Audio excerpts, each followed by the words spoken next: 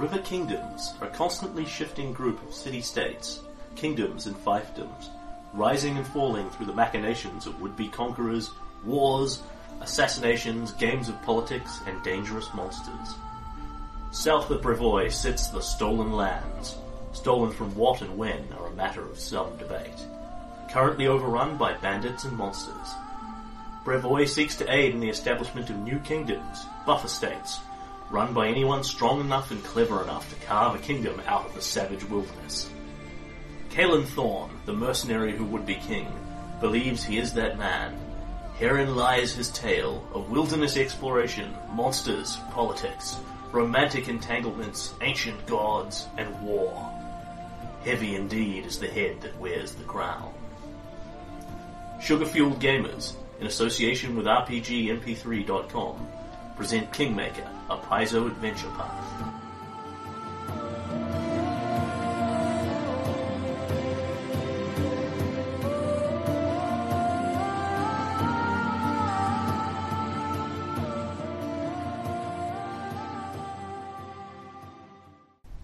A word to our listeners.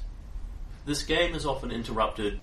Whenever this happens, you'll hear our editor's tone to let you know when a segment of recording has been removed until we resume gaming. Episode 69. Okay, so when last we left you, it was Abadias. Yep. You had gone around poking and exploring. Yep. Gone up into the Cloudberry Fields, found a treant. Yes. Found the road to Fort Drelev. Yes. The last thing you were exploring in was the Azuhuzul Huzzle Wuzzle. Yes. Gahazol, the thing that clawed people's eyes out. Yes. You had butchered that like the low CR challenge that it is. Yeah. Back in Katapesh, Elders had talked to you about Kressel. Yep. They are getting married next month in Callistrium. Right, and yes. then will be leaving. Yes. And you had dealt with the last thing you did was you dealt with the Packmasters of Katapesh. Of course, so that actually, I think the exploring was actually in the previous month. Correct. Because that was the kingdom turn of Abadias, after the previous month's swamp exploration where we butchered the eye-eating monster. Correct, so all that swamp. we have done all the kingdom turn stuff for Abadias. Yeah. And now you're free to go about your business. Cool. So, let's kick off with the levelling. Yep. Because we have levelled in the interim and would like to catch up on what everyone's been doing. Mm-hmm. Well, I can tell you, Caelan, and you can tell me anyone that... I've written them all down, I just haven't transferred them to character sheets. Yeah, well, that's... The little girl came and jumped on me while I was trying to do that. Yeah, well, that's not very difficult. Okay, so Caelan has had an extremely boring fighter level, because it's, he's taken he's gone from level 6 to level 7 of fighter. Mm-hmm. I can't actually see the light in the day. Is it? It is going. Okay, cool. So he gets butt kiss, but he got some more hit points and he rolled high, so he's on 105. And he got a pointed base attack bonus, so all his attacks have gone up again. He's got no save bonuses at all from his level, but he got an extra bonus fighter point. Stalwart defender point save bonus, yeah. Which he put in will because, like, his will is significantly better than his reflex, but the will saves from his point of view matter more. Yep. All he gets from the reflex saves is hurt, generally speaking. Yep. So his will is now on 13, which is nearly as good as his fortitude. Yep. And he got a small pile of skill points. He put 1 in climb, 1 in intimidate, 1 in ride, and 1 in swim. And that was pretty much the entire level. Okay. And then he got a relationship point, which he put in relationship with Tristram, because this has been a very... Tristram-y bit. Yep. Yeah. Mm-hmm.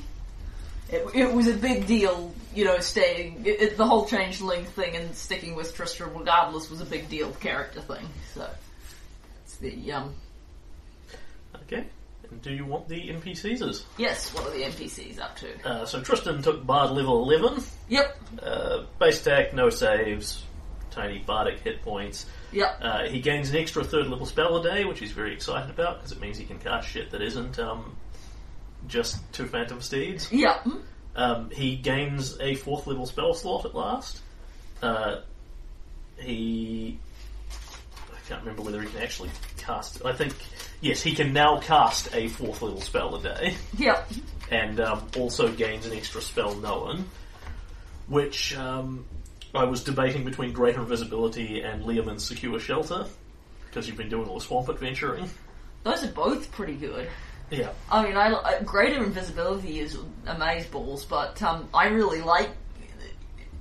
Can he even cast in regular invisibility? Yes, he knows invisibility. Oh, that's right, because when we were sneaking around, Kaelin has an invisibility potion interest. I kind of like the Secure Shelter one, I've got to say. Yep. Yeah, I think that... and it seems very theme with Tristram, because, his philosophy has always certainly seemed to be magic is for your convenience. Yeah, well, what will happen is you'll go back from all this work you've been doing out in the swamps, and then several days later he'll call you, and he'll say, Kaelin, you've got to see this. I was thinking about going back out to the swamps with you, and I was looking at my outfit and thinking, perhaps you had a point that it might not be suitable. But then I thought, no, damn it. I'm an intelligent man. There has to be another way, a better way than simply changing clothes. And I sat down and I thought really hard about it, and as I was doing that, well, this happened, and phew, a stone cottage appears in front of you. He says, look what I can do. Bloody hellfire. Kaelin will actually go round and inspect the little cottage, and... You make cottages? With self-opening doors and windows, arcane locks to seal it, a fire that lights upon command, and there are several people in here, there are several beings in here like Rupert if I need more than one of them. I'm not certain, between this and the horses, I'm not certain adventuring's meant to be this comfy. Honesty compels me to admit, though, I'll probably get used to it, the horses are bloody good value. All the comforts of home in the middle of a swamp. It won't work on the middle of a lake, though. You still need something solid to put it on. Aye, well, I don't think I'd want to be trying it on the middle of a lake. Nice one. I'm fairly certain if we put it on quicksand, we'll wake up under the ground. Alright, well, we'll want to find but I'm sure we can track down a flatter bit of land, because that's what we'd be camping on anyway. We'll just put this little cottage thing on it. So yes, he can now cast 1 4th level spell a day, of which he knows Legend Lore, Cure Critical Wounds, and Leomund's Secure Shelter. So, if he's needed to do the emergency giant healing or research an artifact or something, we won't be sleeping in a bed, in a cozy bed tonight. Yep. And then he got a trillion skill points that he stuffed in all kinds of things. Yeah. Who can keep track of Tristram's skills? Not me, certainly. As his spells have gone up again, he put concentration up, so we can make that. Ride, search, perform, bluff, diplomacy, intimidate, because he's done the Rushlight tournament at this level. Yeah. Knowledge nature, gather information. Alas, owing to all the recent incidents about Tristan and the Fae and him being a changeling and all that sort of thing, he has had to break down and put a point into sense motive. What, it's his first point? His first and only point in sense motive, giving him a +1 bonus to it. He doesn't like to not think the best of people. Yeah. Then we have Bryn. But with the revelation that his entire life's been built on a secret conspiracy, he decided it might be worth to know slightly more than nothing about what's going on with other people. Yep. Bryn had a super exciting level. Ooh. She is now at 102 hit points and chasing you. Woohoo! That's the spirit. Base attack, no saves. She can now make 2 flurry attacks, both at no penalty. Sweet. So she's just going to flurry everything. Yep, there's no incentive for her to not flurry everything all the time, forever and ever. Yeah. She gains Diamond Body. She is now immune to all poisons. Oh, nice. To be honest, with her fortitude save, it was always going to be a low percentage chance anyway. Flurry, that's exciting. Yeah, she's now immune to poison and disease. Yeah, but on the other hand, the fact is, if someone's using the good stuff, it might get past Kaelin's fortitude save, and the good stuff tends to be pretty nasty, whereas Kaelin's in favour of her being immune to poison, generally. Points and tumble, climb, 1 point in climb to boost her physical skills a bit. She's very slowly boosting climb and swim. Yeah. Hide, move silently, another 1 in sense motive. Yeah. Diplomacy and spot. Oh, very Diplomacy nice. is now at 2. Yeah, I was going to say, she kind of put a lot of point... I didn't think she'd ever put a point in diplomacy before. Apparently there was 1. Michaela. Yes. Took a 7th level in Initiate of the Mysteries. Yes. Got some more glorious base attack, which is fun when you're Michaela. Man, it's been a while since we did that big revelation scene, but I can't get over getting Michaela's levels. Yep. It's pretty great. She now has an extra 3rd level spell slot and an extra 2nd level spell slot. Her defaults are Bull Strength and Cure Serious Wounds. Yep. Her spell list is almost all Cure Wounds. Yeah, because she's Spontaneous Inflictor. Yeah. Poison, Sense, Motive, Bluff, Knowledge, Religion, Concentration, Disguise, Spot and Listen as well this time, and Diplomacy. She took points in it when she got What Was Not ability from Titania. Yes. The spontaneous points manifested themselves in Spot and Listen, and she's started putting it up since then. Right, yep. And Corwin, of course. Yeah. Corwin gained the ability to injure people some more. Corwin got spells. Yep. Corwin got 6th level spells, specifically. Yep. Of which he is taking...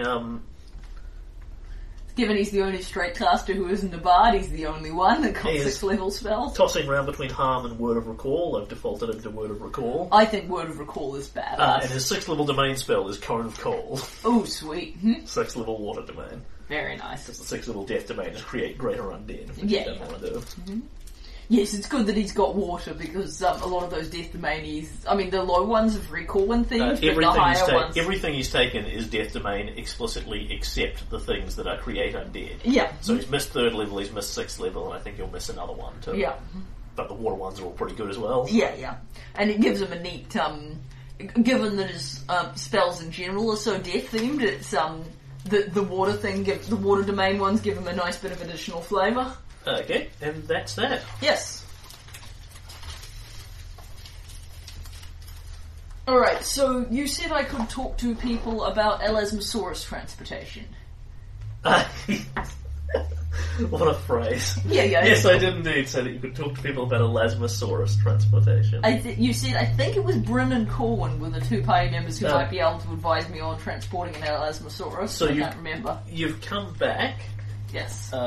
You have talked about, I think what I would probably like to run this game is the Kingmaker book out of the cupboard. If that doesn't seem overly unreasonable to you. No, it doesn't seem like that much of a stretch. Here you are. Thank you.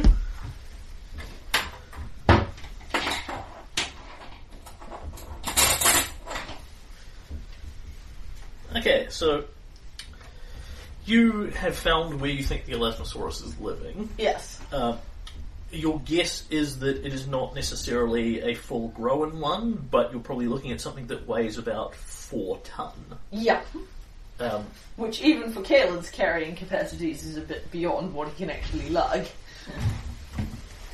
Yeah, I think you can probably actually drag a ton by yourself. Yeah, but not 4. No. So you were asking about what people's thoughts were about how to do that. Yes. And Corwin's suggestion was to go out there with a boat and then tow it back. Like, tie it to the back of the boat and float it all the way back again. Wait, has Corwin told me about his new spell? What's the limit on could we word of recall it back? No, you could not. It is vastly too large for Corwin to do that. Yeah, that makes sense. I suppose it would make sense that there would be a weight limit. And also then it would reappear where he set the spell. Yes. His default is the Church of Pharasma. Yeah, but in this plan we would say outside Umbleweed's tower thing. He thinks this is such a great idea. Not in the Church of Pharasma. Among other things, if we teleported Elasmosaurus into the Church of Pharasma, we might not be able to get it out again. I mean, it would lift through the doors. Because the Elasmosaurus is huge and he can take like 1 medium creature per 3 cast levels or something. Right, yeah. So he can move you and him. He either is at or is getting to the point where he could move horses as well. Yeah. But definitely not Elasmosauruses as well. Yeah. And yes, so his suggestion is tie it to the back of a boat and literally float it all the way back to Lakeview, because you can just take rivers all the way there, because there's all this river land running through the marshes. And of course, Lakeview is on 2 rivers, joining between 2 rivers in the lake. At least one of which I believe does flow through Drelith's land. Yep. Okay, that's a clever suggestion. What was the other person who had a suggestion? Bryn's one will pretty much be the same. How do I get a huge heavy object from point A to point B? Well, tow it in the water. Cool. Because the thing is, in the water it will weigh vastly less. Yeah. Alright, Kaelin routinely carries 250 foot of rope, which I would think is enough to tow a Lasnosaurus. Yes, certainly. And could we get Corwin's folding boat upriver? I know Corwin's folding... it can be two different sizes, can't it? So we can make it the small one. There's by boat routes between Lakeview and Fort Draylev anyway. Yeah. So that shouldn't be any problem. The folding boat, I think, should be more than big enough to do this, but I can... I know it can be big enough. My question was whether it can be small enough for river travel. Yes, easily. Sweet. It's a ship that carries 15... It's a dinghy boat that holds 4 people comfortably, or a ship that carries 15 people comfortably. Sweet. Which will fit up these rivers, no problem. Excellent. Alright. You know, these rivers are not generally speaking, impossibly wide. You would need to seek out the bigger ones instead of the smaller ones. But when I say that, I mean they're several hundred metres wide minimum, as opposed to 4 kilometres wide. Yeah. You can see from one side to the other. Yeah. And generally speaking, you can ford them with horses, particularly if you have magical... floating horses. Water walking horses. Yeah, the downside with taking... It's going to be really hard not to just take Tristram out all the time now. He's going to get all the wilderness exploration. Because he didn't have a specialisation so much unless I thought there were going to be things I needed to talk to. You know, Corwin was for killing the big monsters. Michaela was Tristan for politics. Is your transport monster. Yeah, Tristan is my bogs. Tristan is now my bog guy. What a prize. Yeah.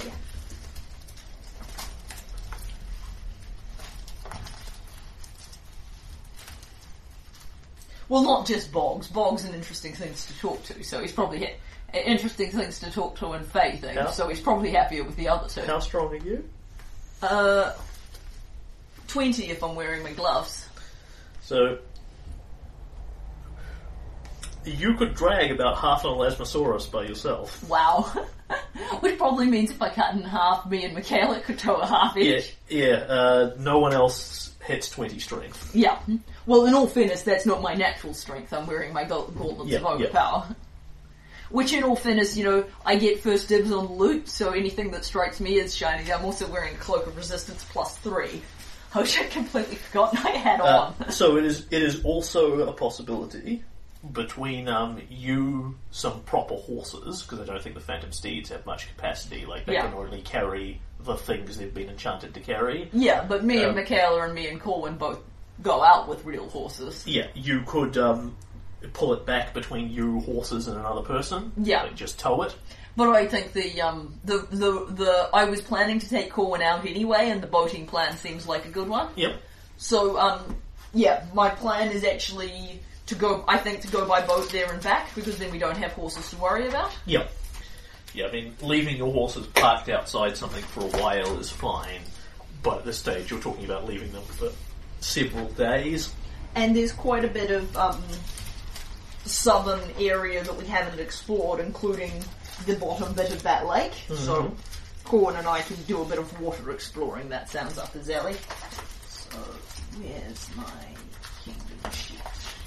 Corwin also gets an extra first level spell, of which he is taking Protection from Evil as his default. So what's the best route river crossing wise into Draylev's land? Because I've got a river that flows almost up to it, past the Keep of Flowers, but it looks like on this map it looks like it peters out about there. Right, I see. Okay, I have an answer for you. Yep. There is not actually a direct route from Draylev to Lakeview via boat. Right. There are two options. You could pull it across land for a little bit by the Keep of Flowers. Yeah. Or you could actually duck down through Livon's rivers and across Pitaxes and that sort of thing. Right, yes, I see. Which you are perfectly welcome to travel. That's very nice, but I think that's a bit of the long way round. Like, there are, your kingdom's boats are going through there anyway, as long as you're not in a state of war with them. Iravetti is not going to blink at you boating through his kingdom. Because we can, of course, what we can actually do, given it's on our land, is we'll take ride horses down to a good place to down to the vicinity of the Keep of Flowers, and then just send the horses back because that's shorter than boating all the way around the local rivers. And then we'll just walk a little way on our stubby human and dwarven legs until we hit the edge of the water on Drelev's land and start boating around. Yep, you can do that. So, what's a good... what I'm looking for is 8 a good place to start? Will we be... or do I just need to poke in and see where the water is? Well, you know that's the closest place from your point of view. Yeah. What's in the Greenbelt. Row 8 is the furthest the river goes west. Yeah. You don't know where it joins up on Drelev's side. Okay, alright. Alright, in that... So you'd have to go find that out. But, But I think we'll give that a shot, given that there's such a big river on the other side. Yep. I probably won't explore hexes that don't have river, given that we're not taking the horses. We'll just sort of hike through them looking for water. Yep. So, exploring, determining terrain in G8. Okay, so G8 is forest. Cool. The forest, the Nile Marches forest continues on into that. And are you exploring it or just walking through it? Just walking through it.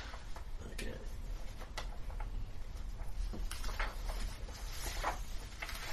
Give me a moment to actually activate my brain here. Mm-hmm.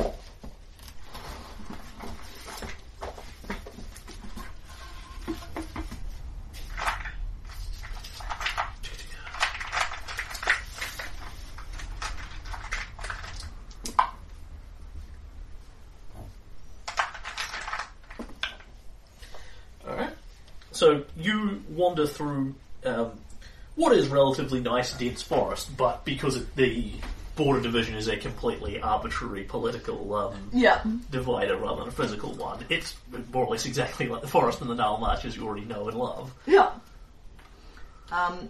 And there's no rivers or lakes in that hex? There is not a river passing... that's the thing. There's not a river. There's not a mappable river. No, the thing is, you're going to have to explore it if you want to find a river, because unless it's the river is going at exactly the middle of the hex from point A to point B where you're walking, you are not going to find it unless you go exploring around in there. Right. Okay. All right. That being the case. So, I mean, one suggestion is that you could take horses in. Take a couple of generic minions down with you to the Keep of Flowers. Yeah. Take horses in, go explore 2 or 3 hexes around there by horse, and then ride them back, dump them, and walk back. That is a brilliant... It'll take you extra days, but... It's a brilliant... But not many of them. No, that's a brilliant notion. Okay, so yes, I am therefore exploring G8. At which point you find it is full of forest. Yep. There are no rivers passing through here of any substantive note. That's fine. And it's 2 days or 3 days, I think, to explore. 2 days or 3 to explore a forested hex. 3, I'm pretty sure. Yeah, that sounds about right. Yep. Okay, so we explore G8. Yep. And then we'll and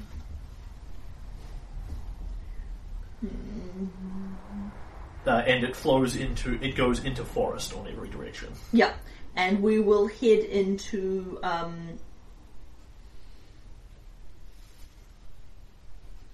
F8. F8. Okay, so this is also forest. Yep. And there are things in here. Ooh. I'll tell you about the things. The things might not even want to eat you. But they probably do, what with how it's a D&D game and all. Mm-hmm. Okay, so you ride on through this and start exploring around in it.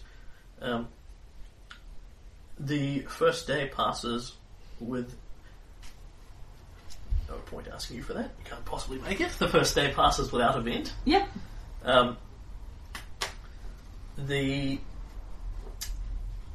next day, can you and Corwin both make me fortitude saves? Huh. Okay.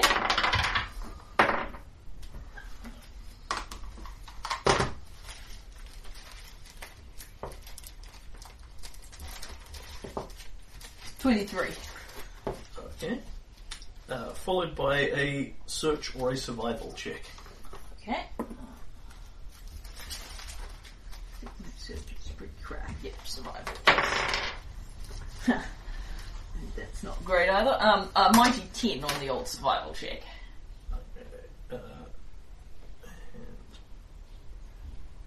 Hey, Corwin's going to actually pass a check and see things. Woohoo! So you spend the night watching and resting. Yeah. You get up the next morning. You eat what I assume are probably your trail rations. Well, Kalen goes in for basic cooking supplies, so he's got like the very basic stew ingredients and porridge ingredients style of things. So we have some porridge for breakfast style of thing. Oh yeah, so you've got like oatmeal-y things. Yeah. In a bag. It's very, very basic field cooking. Yeah, that actually makes a lot of sense. You eat your meal, and your stomach starts to rumble a little, and you feel a little bit off.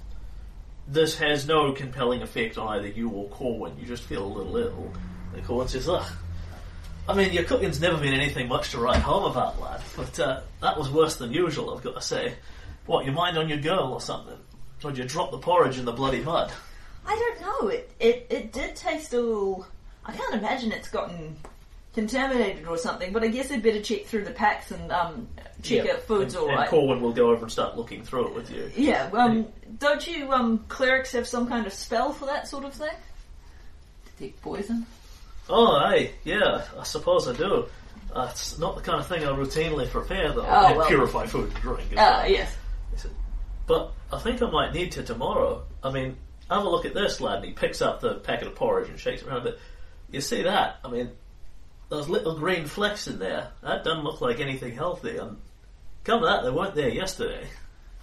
Nay, somebody's been in our stuff. Yeah, I mean, he Somebody... sort of sniffs at it slightly, puts a little piece on his tongue, and that's...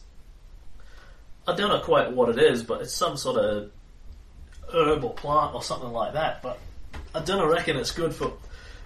I don't reckon it's good for humanoid consumption. How the bloody hell were they getting in after getting into our packs, though? Hey, Corwin shrugs. I don't see no tracks or nothing. I don't know. Must be being followed by something small and sneaky.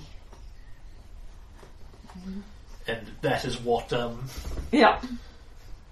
Alright, oh well, if you can make the grub okay, then saves wasting the food. Aye, I can do that tomorrow, but, I suppose we'll have to be a bit careful about what we eat till then. Aye. Maybe pick him as we go. Yeah, we can gather some supplies and maybe catch something for tonight's dinner. And best maybe put the bags put the bags somewhere. Whoever's keeping watch can keep an eye on them in case anyone wants to play any more little games. Aye, sounds like a plan. Okay. The next day. And over that day, you continue to explore. Yep. You find... And the next day, because it's a forest, so another 3 days pass. Yes, but we're actually doing it day by day at this point. Yeah, okay, so, yes, the second day of forest exploration passes.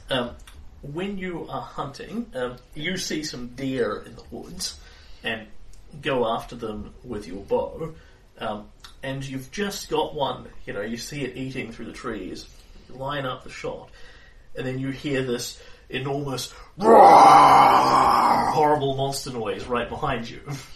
And you immediately swing round to shoot at it with your bow. The deer runs away, of course, and you get a will save. 18. There is no source for the noise, and you're pretty sure it's an illusionary sound. Yeah. That somebody's just created at the exact moment you were about to... Yeah. Alright, and then Kalen will look round at the forest thoughtfully, and then, say in Sylvan, alright, I may not be able to see you, but I know you're out there playing silly buggers. You could just come out and talk to me if you feel inclined. There is no response to this. That's fine. Kalen will move on with his life. And, however, he will tell Corwin that night, I didn't see anything, but something spooked the deer when I was hunting with one of them illusion spells. I think it's a little fae that we're looking for. In which case, we probably can't spot it unless it wants to be seen. Well, I guess there's nothing we can do about it then. Little bastards. Well, threatening him didn't work out so well the last time. You know that one of the spells Corwin does prepare, he won't tell you this because he's actually savvy enough to not do it while they're presumably listening. Yeah. One of the spells he does prepare daily is Invisibility Purge. Oh, very nice. So if you can assure him that they're close to you... Yeah. Excellent.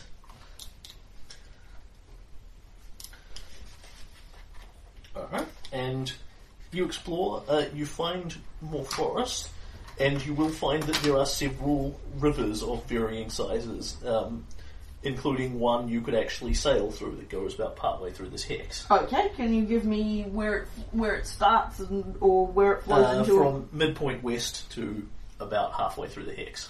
Right, okay, so it just sort of starts midpoint west and then flows... It comes from the western hex. Right, yes, I see. Cool, so... Where it presumably connects up to the Hook-Tongue Slough. Sweet, and flows into... Flows about midway through the hex and then stops. Ah, right, yep. Okay, sweet. So we can sail out of So, there. as I say, a partial river here. Yeah, cool. Alrighty. So we will definitely be interested in that, but we'll finish exploring this forest first. Okay. And when you go to sleep that night, can you... You or Corwin, do you want high or low? Hi. Spot check, please, from you. You are on watch when a thing happens. Yeah. Giving me tremendous flashbacks to this whole business. 7. Okay, there is a weird smell in the air as you're on watch, and you can't quite make sense of what it is. And then, as you look around, you will see things stirring towards the edge of your camp, and there are huge black things about the size of your forearm squelching their way in towards your camp. The smell is coming from somewhere around here, and it seems to be drawing them in some way. You have been attacked by giant leeches. Okay. I will wake Corwin up and we'll kill the giant leeches. 2 of you start obliterating the giant leeches. Yeah. We can play this out if you desperately desire. No, that's okay. They are not terribly threatening. Yeah. Then you two can make another spot check. I will whisper to Corwin's ear to try the invisibility purge thing in our vicinity, just to and given that I suspect the smell is that what you're leading off with while you're fighting the leeches, or are you fighting leeches first? Fighting leeches first. Okay, you start killing your way into leeches. Yeah, and make a spot check. Yep. So that is, spot isn't exactly Caelan's best area. That's a 7. Also, helps if I can roll above 5. Corwin turns around. Right, you little bastards! I'll have you! Where you can see that the edge of Corwin's tent is on fire. Right. He's come out of it to go fight the leeches. Yeah. And something has set his tent on fire. Yeah. And Corwin starts running over there and then casts Invisibility Purge. Yeah. At which point... Caelan will run over as well. Several creatures appear out of thin air. They are small flying things. You would assume they are fae of some kind, given what you know. They look vaguely like human beings, but with big, long, pointed elven ears, freakishly large. Yeah. Relative to their little heads. Yeah. Little diaphanous wings. And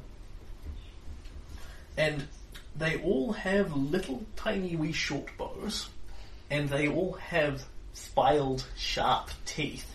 And they look around at you, and at first glance they kind of look like fairies, fairly nice looking, friendly things. And then when they appear, they all look at you and flash you the vicious teeth. And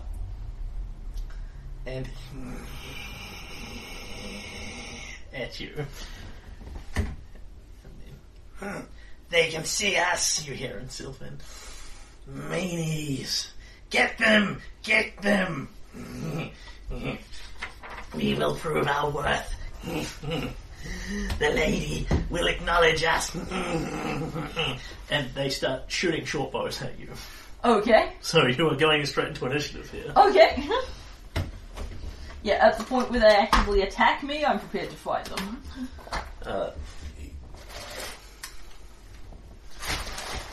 If you could give me a Corwin, a Kaelin, and some evil Fae. Yep.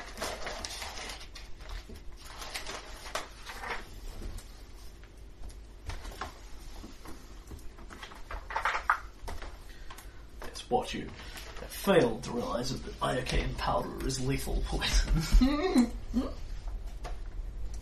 Yes, well that would have provided a different perception on it, but the thing is, it's kind of hard to tell the lethal pranks from the non-lethal pranks if the lethal pranks don't work. Mm-hmm.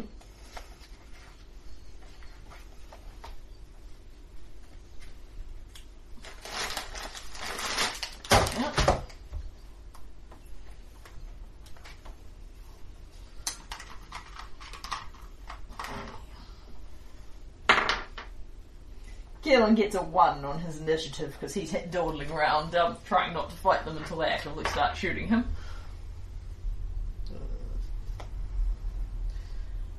I don't have a thing for these. I will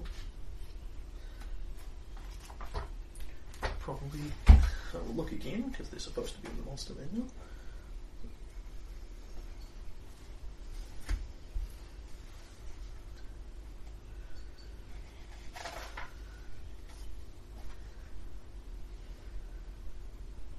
There they are.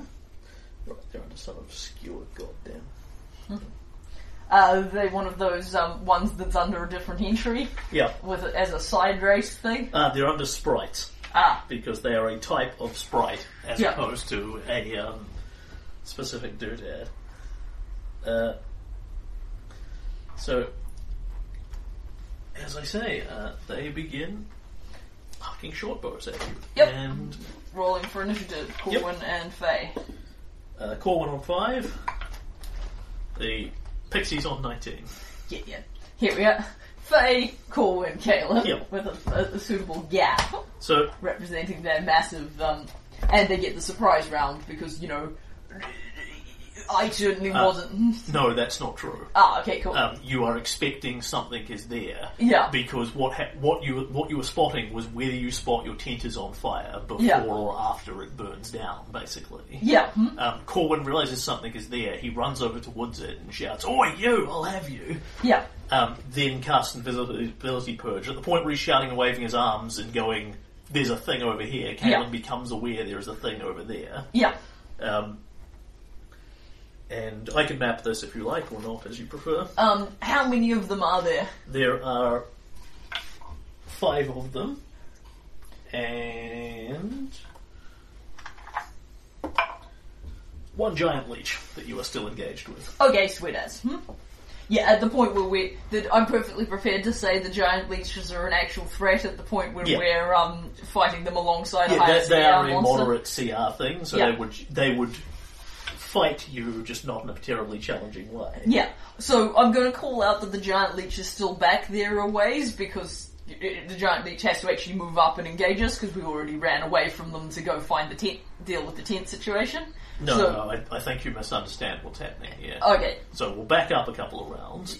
Right, Kaelin and Corwin are fighting a bunch of giant leeches in melee. Yeah. Corwin is unarmoured, incidentally, because he's had to get up in the middle of the night. But I'm wearing my leather. Oh, because I was on watch. On watch. Sweet, so I was wearing my plate. Yep. A bunch of giant leeches have come out of the woods, and I'll just tell you what's going on here. Yeah. Drawn by the prestidigitated scent of blood, which Kaelin didn't pick up on. So they've herded them here to attack you, essentially. You and Corwin are engaging them quite successfully because they're not a big threat to you. When Corwin realises that while you're fighting them, the tent's been set on fire, he runs back that way and casts Invisibility Purge while you fight another leech. Right. Then we cut in on round 1. You're still over here fighting a leech. Corwin is 20 feet behind you that way by the tent, casting Invisibility Purge. And you can see near him by the tent there are 5 of these little pixie creatures flying in the air. Okay, seeing that they're engaging Corwin and judging them the greater threat, Yep. I'm going to leave my leech and run over to help Corwin. That's fine, but you still have to wait till it's your round in initiative. Yep, sweet as. They are not getting a surprise round because you suspect something is there. You have good reason to assume you are being attacked. Now that I've got the context, I don't think we need a map. Yep. And it is the phase turn. They will all open fire on Corwin with their various short bows and things.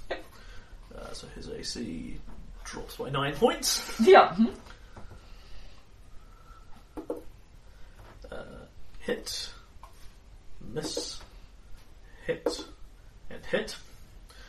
And a bunch of tiny but very well-made arrows strike into him.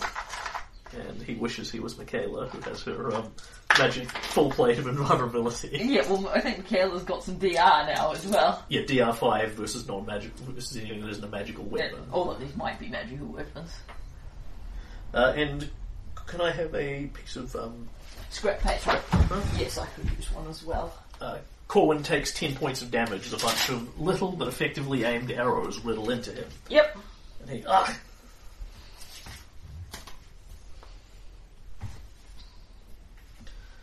Alright. And then it is Corwin. Or the Pixies is finishing their action. No, they have bows out there flying around. They shoot repeatedly at Corwin. Oh, what we also need is a leech then. Yes, that would be good. I'll put a leech on here. You can... Dead last. Yep, so the leech is after me, even though I rolled a 1. Yeah, well, it has negative... yes. It has negative initiative. Yep. So I'm guessing you haven't done worse than 0. No. Alright. So... Then it is Corwin, who desperately wishes that he was Michaela and could cast...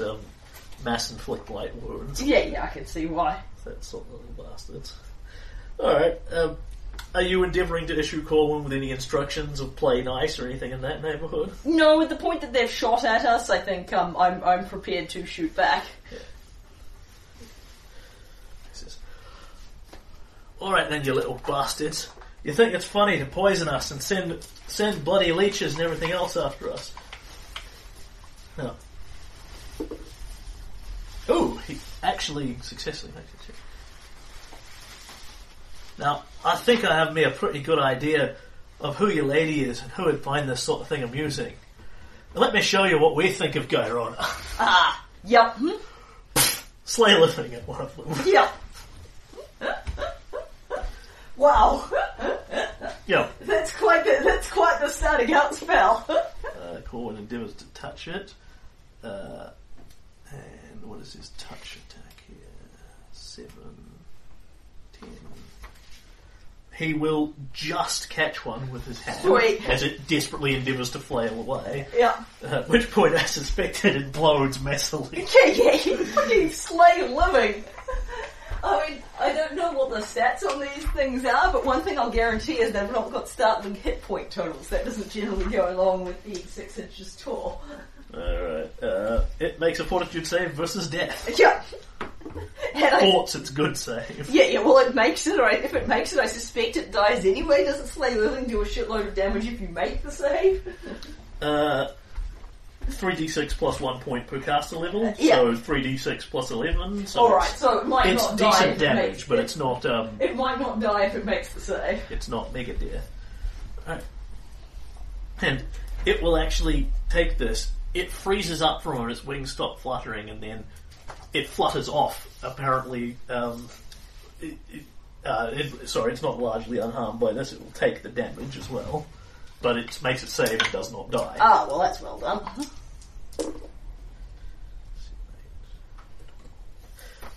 He deals it 23 points of damage. Yep. And it shudders, twitches, as something runs over it. There's no real visible effect to this. Corwin just touches it and it seems to go cold and pale for a moment. And then it shakes this off.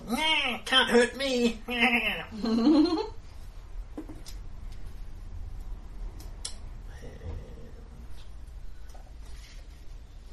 No, my apologies, it won't even do that much. He touches it, and nothing happens. Oh, it's got spell resistance. Can't hurt me! Nice. Alright. Bloody hell. Alright, over to you. Alright, Kaelin will, leave his leech fight. Yep. And will provoke from a leech. Yep. Yeah, I recognise that, but nonetheless. A leech attacks you for 16. That is not within 10 points of what it needed. Okay, so it jumps onto your leg, basically, wraps around it, bites into the steel, and of course gets nothing to grip, so you just kick it off as you go. It drops behind you. So how far have I got to run to get up to Corwin and the Fae? 20 feet. Sweet, so I run 20 feet. Yep. Quick draw my enormous flail. Yep. And endeavour to hit one of the little bastards with my enormous flail. Yep. Just one, because I'm moving. I'm not going to power attack as well, at least until I find out if I can actually hit them. They're resistant to me spells. Give them a crack with it. Give them a crack with a bit of cold iron, I think. Alright, and I nat 20. Yep. Are they critical? Oh god, yes. They would be anyway. Yeah. And that is a 24. Yep. It is fast and quick, but nonetheless you swat the thing out of the air. Okay, I crit it. Yeah.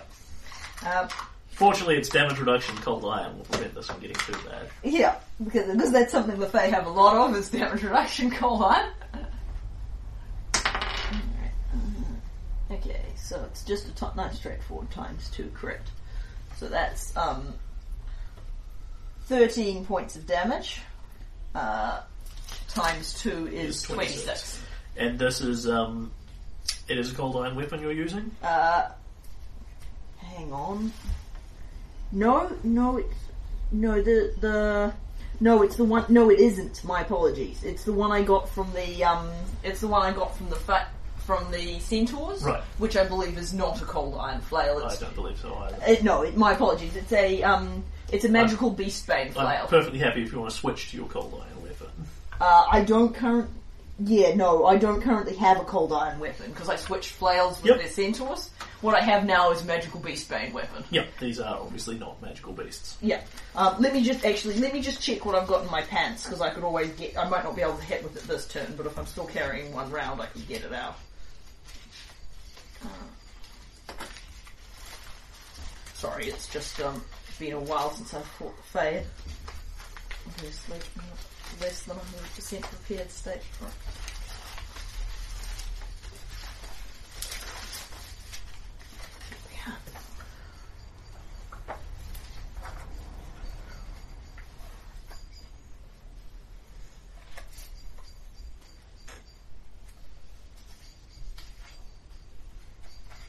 Yes, I have a Masterwork Cold Iron Flail in my bag. I am perfectly happy if you want to have used that. Yeah. The Fey Cold Iron thing is common knowledge to Kaelin at this point. Okay, then I have critted them with a regular size flail. Yep. What's the damage on a normal flail? Is it not a two-handed one, a one-handed one? Hell if I know.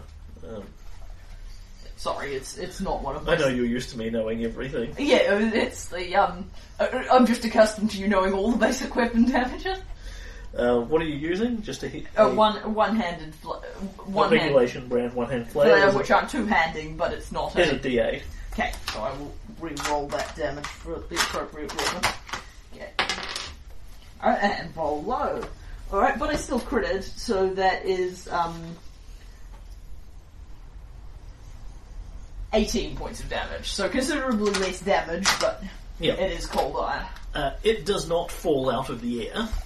You do, however, smash it with this, and it looks a little confused and looks down. Ow! That hurt! Well, I'm not best pleased with my Garona myself these days. Can't say I was ever precisely a fan. Yeah, sort of expecting it to just bounce off. Yep. Alright, and it is Team Leech. Yes, it is. Left behind. It double moves into the melee. Sweet. And it is Team Evil Fae. Yep, Team Evil Fae. On some shit.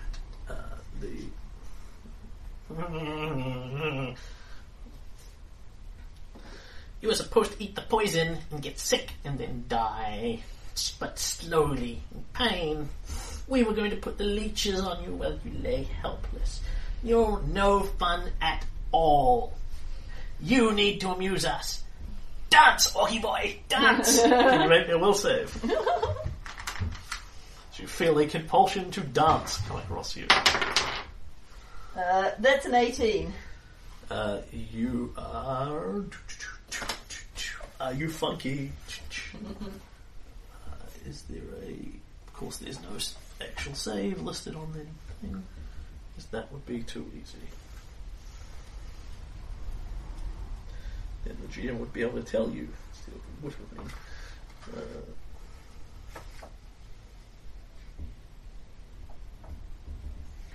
You are dancing. Oh, that's not cool.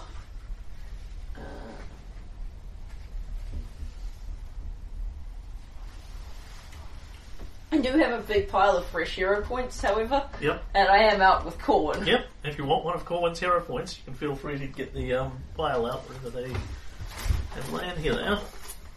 Feel free to give them a shuffle.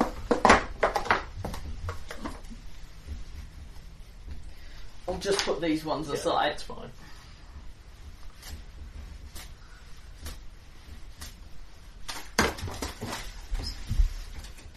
Feel free to put them anywhere. Mm-hmm.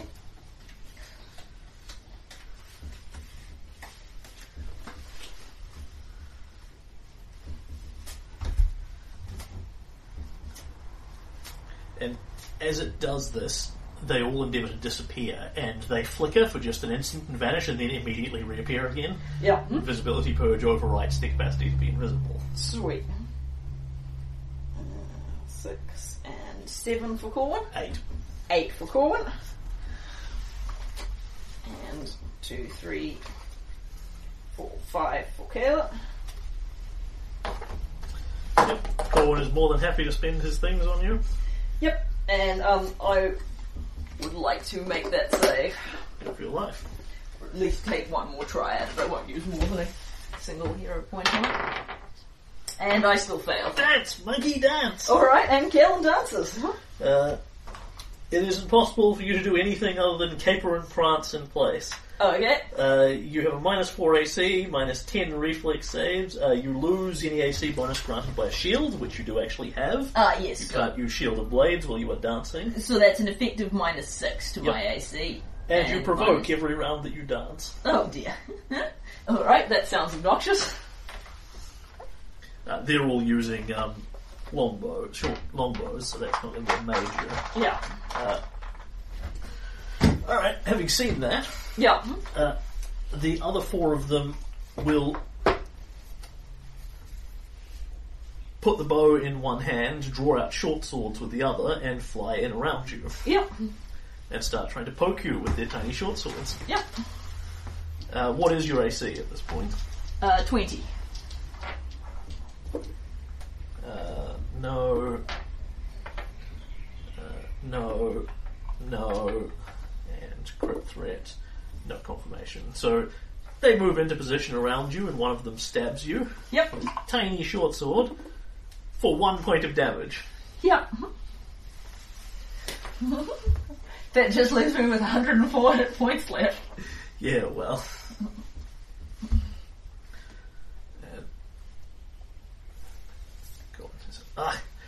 Enough of this. Let's see what happens when you put your lady's grace up against mine. Pharasma, his eyes darken. This one's time is up, and he will give it a death touch to one that cast Irresistible Dance on you. Sweet. He is counting on it not having a big pile of hit points, which seems a reasonable assumption. Mm-hmm. He's still got to touch it first, which he will just manage to do so again. He's only just hitting these. And then it is going to fucking explode. Yeah. It compares 11d6 versus its total hit points. Yeah. And 8 of the 11 is enough to do that. He puts a hand on it, and it... I'm a fae. I'm resistant to your pitiful spells. You can't...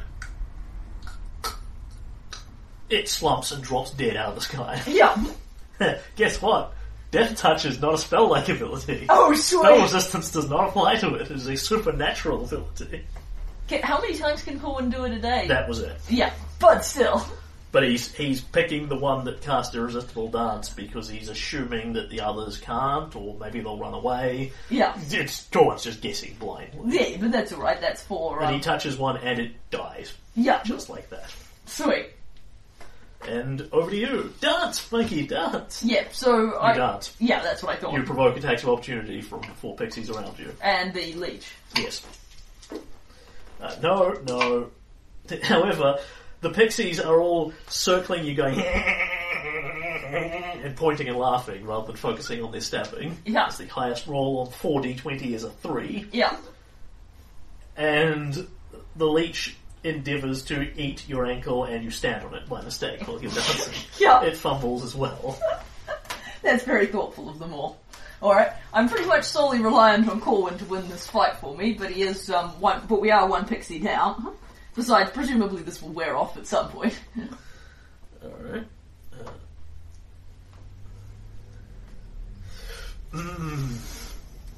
He could just kind of cold the area I'm standing in. Yep, he could.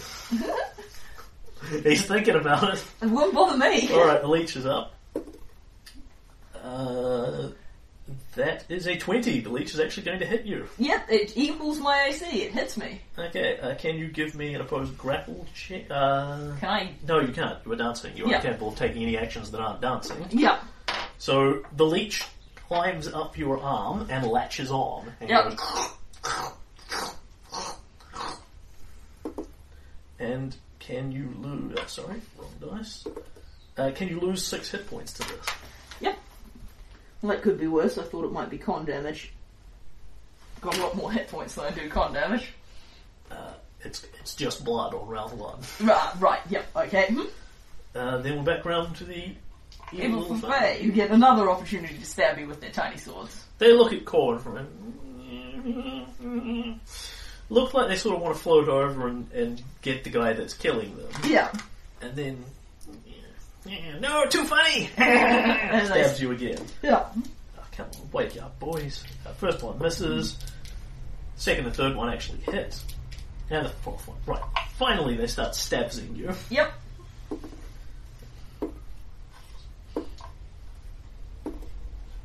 And can you take 12 points of damage total? Yep. 86.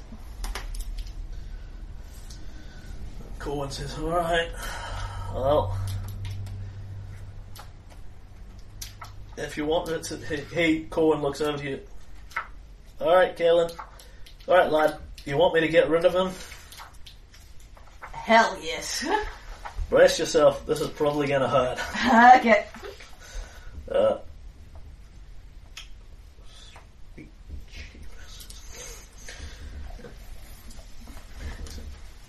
says, Lady of Graves, Lady of Water, Pharasma of the Endless River, Queen of the Water, Queen of the frozen ice that make up the lakes around me home. Give me your cold heart and show them what it is, what dwarven water feels like deep beneath the earth, and throws a hand out, and he will kind of cold everything. Sweet. Can you give me a reflex save at -10 for your irresistible dancing? Yeah. I crit fumbled, but let's face it, this wasn't going to be a success story. Get mega fucked instead of regular fucked. Yeah, but the thing is, it was going to be a -1. It was a -1 anyway. One of them saves. The other 3 do not, and the leech is grappling, I point out. Yep. And yet somehow still saving. Wow. Leech magic. Instinctive. On the other hand, the leech cannot have that many hit points. The leech is considerably lower. And then they all take 11d6. In some cases halved. Yep.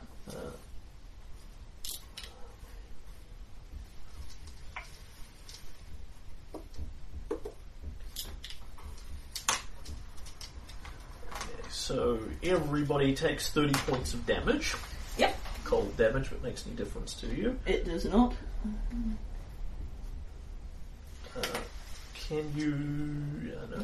can you give me a luck check? 18.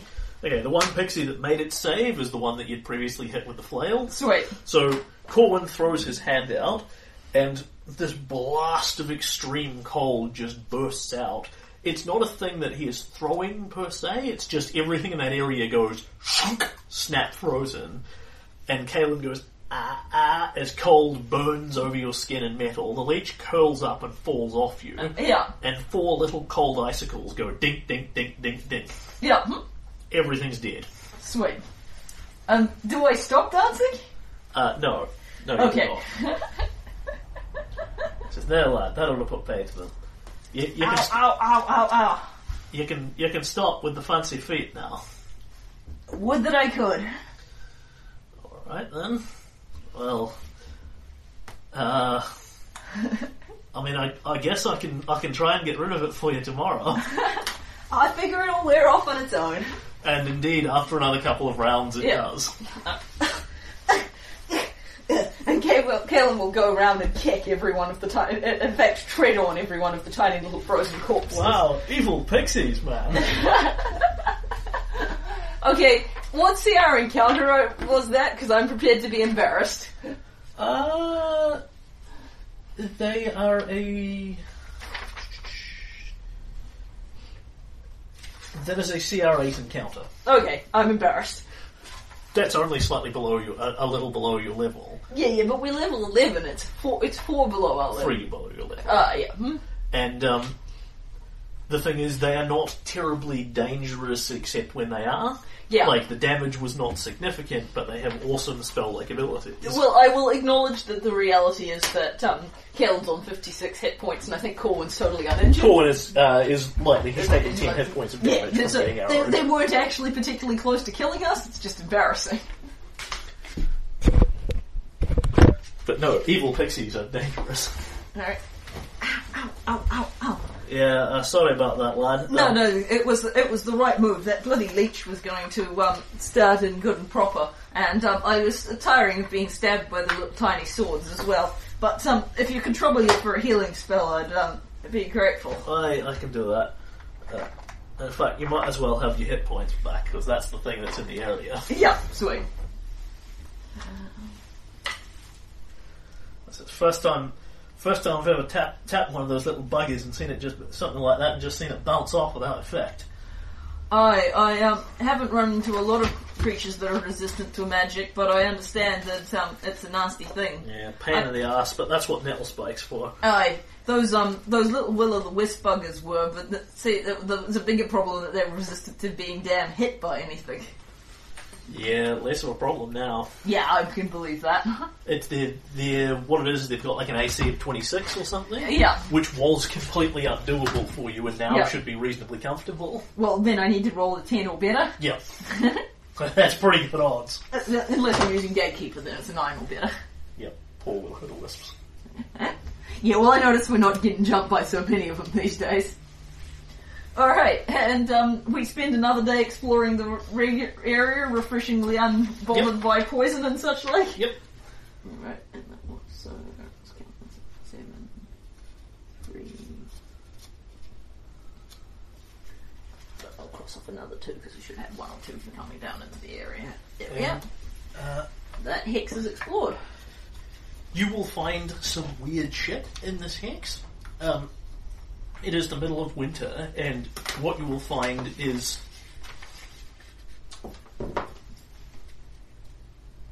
you come across what looks like a sort of bear cave. You look into it to check it's not full of giant owl bears or whatever, and it's full of a bunch of dead bears. There's a young mother in there, a young father, and a couple of cubs, and they all look like they've all frozen to death in the winter, and they have all been shaven. Like, all their bear fur that's supposed to protect them from winter has been shaven off. Ew. By, some malicious, vindictive little bastards. That's horrible. Yes. They're evil fae. Yeah, I get that. The worshipping Guy Rona thing took care of any little qualms I might have had about killing fae. And in all fairness, it was only because the pranks reminded me of Palavish that I was sentimental about in the first place. I don't blink at killing things like quicklings and the like. It's, they're lethal pranks right from the get-go. It's just you're too hardcore to notice. Well, it's just, Kalen doesn't really pay attention when people are poisoning him unless they get at the good stuff. Fucking invisibility purge takes care of their main defensive ability. Well, good old Corwin. I will in fact clap him on the back and tell him he did great. That, spotting, with the little fey bastard, spotting them is always the challenge. And it's a bloody impressive new spell you've got. And it may hurt a lot, but I'd rather that than continuing to be stabbed by little beasties. I can only do that one once a day. I can believe it. But it's nice to have something we can use on a group of foes. It isn't that. It's lovely to have. It reminds me of home. Reminds me of my first home. We've found ourselves a nice river. Let's get in the boat. As you wish. In the boat we get. Yep, so we will sail into E9. Yep. And at this point we are following the river, not exploring the hex. Yep, and again, I can draw these rivers on here if you like, but... Given that we can have a big boat, and at this point we will take a day and drop the horses off. Yep. Now that we have found a water go source. back, drop the horses off and come back. Yep. So, if you give me a pointer to where the river flows through this hex, I'm happy to draw it in. If it's particularly complicated, you can draw it for me, but... they're all going to be very complicated because they all go in multiple different directions at once. Okay, then yes, if you could draw... And this is going to go on for several hexes worth of stuff. Yep. Or you can just have a link to river there. But, no? I'm happy for you to draw the rivers in this hex.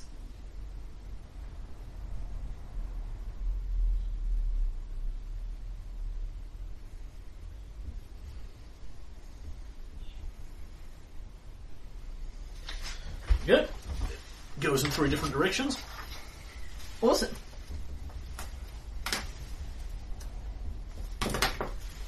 Okay, what's the terrain that Swamp. Swamp. Cool. Yeah.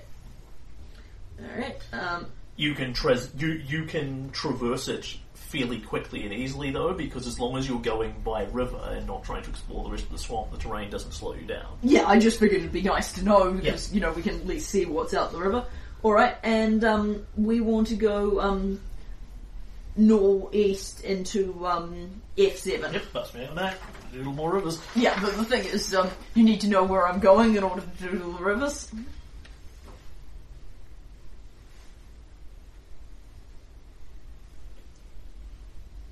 I can't believe Tristan can make a cottage. That's so great.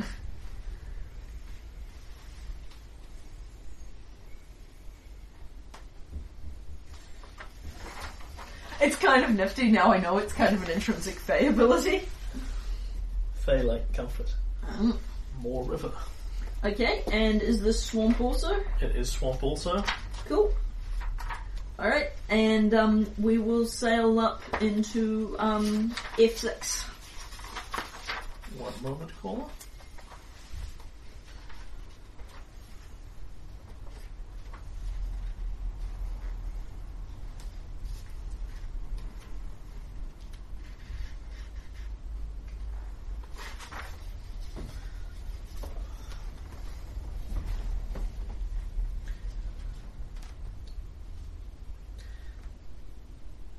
Okay, as you come through here, on the river you will actually find a thing, and can you give me search and survival checks to give you an indication of what you're looking at. That's an 11. Well, I've got to say this wisdom's starting to pay off, really. That's another survival check what I'll make. Good stuff, good one.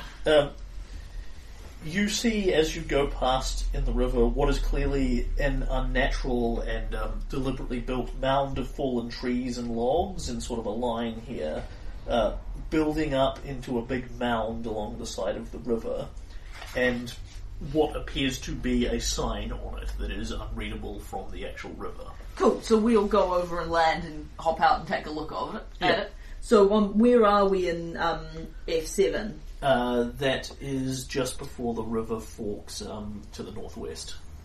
Okay. Yep. Okay, mound. Corwin looks like it. Ugh. Well, that looks as he starts sailing over it. Well, that looks to me like a lot of graves dug in a swamp. Oh dear. By somebody who cared. I mean, they're marked. Oh well. Would like to hop out and take a look, see what's happening. Yeah. You climb out, and it reads in Teldane, the swamp scar. Ah. There is a date that is now about 3.5 to 4 years ago. Here lie the body of many brave warriors. Here lie the bodies of many brave warriors of Fort Drelev. On this date, X years ago, a great battle was fought here against the Naga of the swamp, and there is a picture drawn there of what looks like a snake with a human face on it. And then underneath it reads, King Hannes Drelev heroically slew the beast in single combat. Mm-hmm. Sure he did, and that's why there's a whole bunch of dead soldiers. I bet King Hannes Drelev wasn't even freaking there. Yeah, so damn excuse for a king. It says that many soldiers gave their lives, were killed by this thing, which is probably true. Then they killed it. Yeah. But Hannes Drelev apparently killed it in single combat. Apparently. So the facts don't automatically rule that out. There could be a bunch of bodies that had lured out here. Indeed, it actually calls out, the foul fiend was gathering, was gathering and enchanting creatures to itself. Monsters and Fae, beware. Fort Drelev will protect its citizens. Sure it will, if it's convenient. And that is what is obviously here. There is a fairly nice cave area that was obviously occupied at some point, presumably by this Naga, and no longer is. Any valuables have been stripped out of it. And certainly with Corwin here, you're not about to dig up the corpses to see if the soldiers have goods on them. No, and I wouldn't anyway. I mean, you could safely rely on Drelev having looted his own people first. Well, also I just wouldn't. I mean, they're soldiers. And that's what you see. Alright, and so we find the swamp scar. We don't explore the hex, so we don't know that that's the only thing in it. Correct. And then we sail. I'm crossing off the day through sailing through and all the rivers and an entire hex. Yep. And then we sail up into F6. It looks like there's lake there, so if you could add in rivers and lake. There is lake.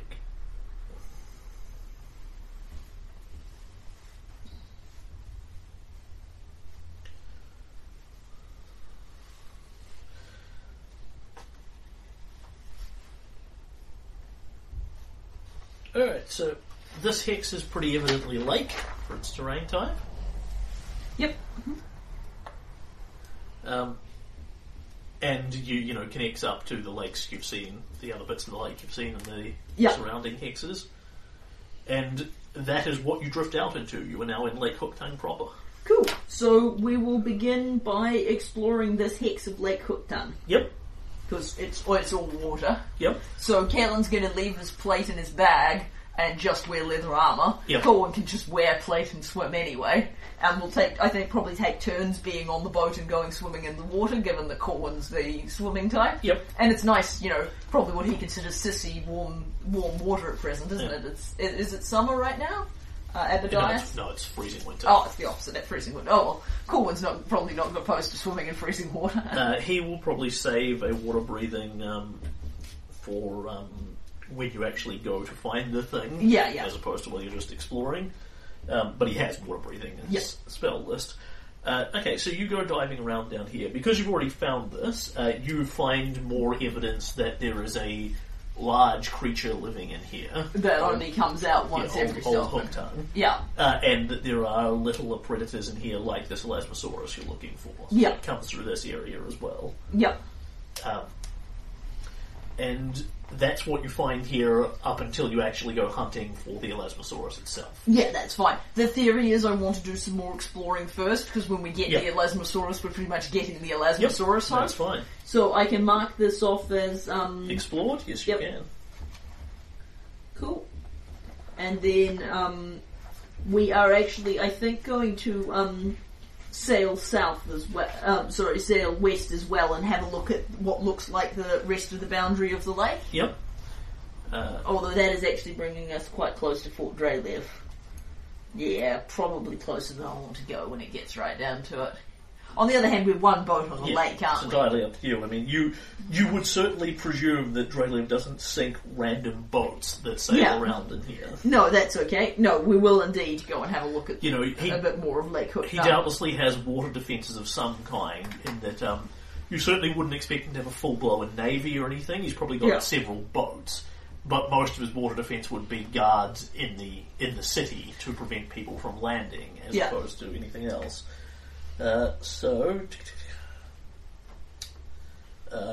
You go up there.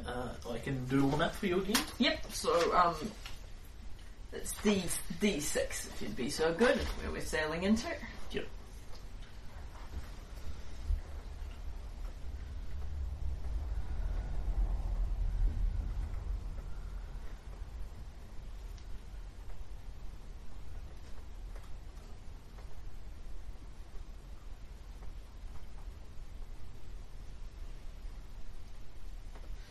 Alrighty. So this Hex is lake. Yep. Fort Drelev is literally sitting on the edge of the lake. Right. You can see this large city with heavy walls and spires and that poking out over the top. You will actually see a couple of other boats out here. Yeah. Nobody seems to find your presence remarkably unusual, is my idea. I presume you're not waving Stagthorn's flag off the boat or anything. Well, singing Drelev sucks. You can if you so desire. But we're not. And there is another thing in here, on that point of swamp that's sticking out down the bottom. Yeah. You can see what is clearly a wrecked and ruined village. And if you want to get out and go poking around in there, you can. Because it's at the bottom of the area, so it's... yes, I think so.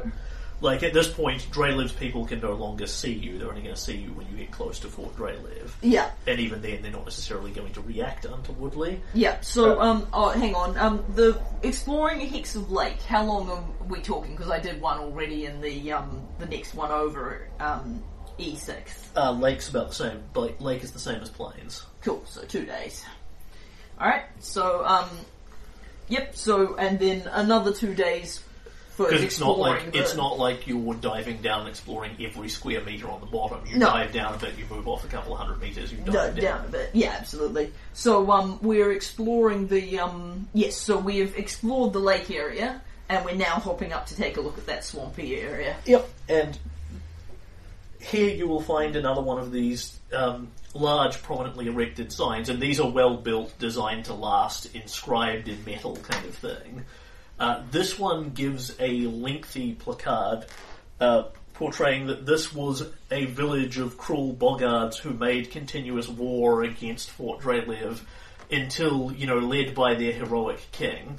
There's no mention of Garnack Bonepicker on here whatsoever, even though you know he was the one that actually did this. Yeah. Heroically, slaughtered the innocent boggards and rah. Bravely defended our home. It goes on extolling at great lengths about the patriotism and might of what happened here. Basically, this was the main Boggard village. Right. Just across the lake from Fort Drelev. Yeah, I can see why that didn't work out well. So they had several lengthy problems, and eventually Drelev came out and obliterated the bejesus out of them. Yeah, but not personally. Apparently he did. That's what this placard said. Now, this one doesn't claim that Hannes Drelev personally killed every Boggard in the village. I suppose it's possible he was there. It credits Drelev with leading his mighty army to victory. Yeah. And literally, owing to his brilliant tactics, etc., etc. It doesn't quite call out that his stunning good looks made every woman in the kingdom wet kind of thing, but it does suggest it. Yeah. And that is what you find here. once again, everything... The village has been deliberately wrecked by the invading army. Yeah. And just enough of it has been left to show off what they've taken out, basically. Yeah, so there's basically nothing here. Correct. Alright, Bogard Village. Ruined Bogard Village. Cool. And then we will sail back north, and, or indeed, sail and begin hunting the Elasmosaurus. There is something here, technically, because it's a landmark site, because this inspires the people of Fort Dreyliv. I don't think it's going to inspire my people in the same way. So, Probably not. Really? Maybe they just say they're inspired. Oh, and I think I've drawn that lake wrong. It goes out the southwestern edge. Right. I think I closed it off. Yep. That makes sense. So, just rub off the border and join it into the edge.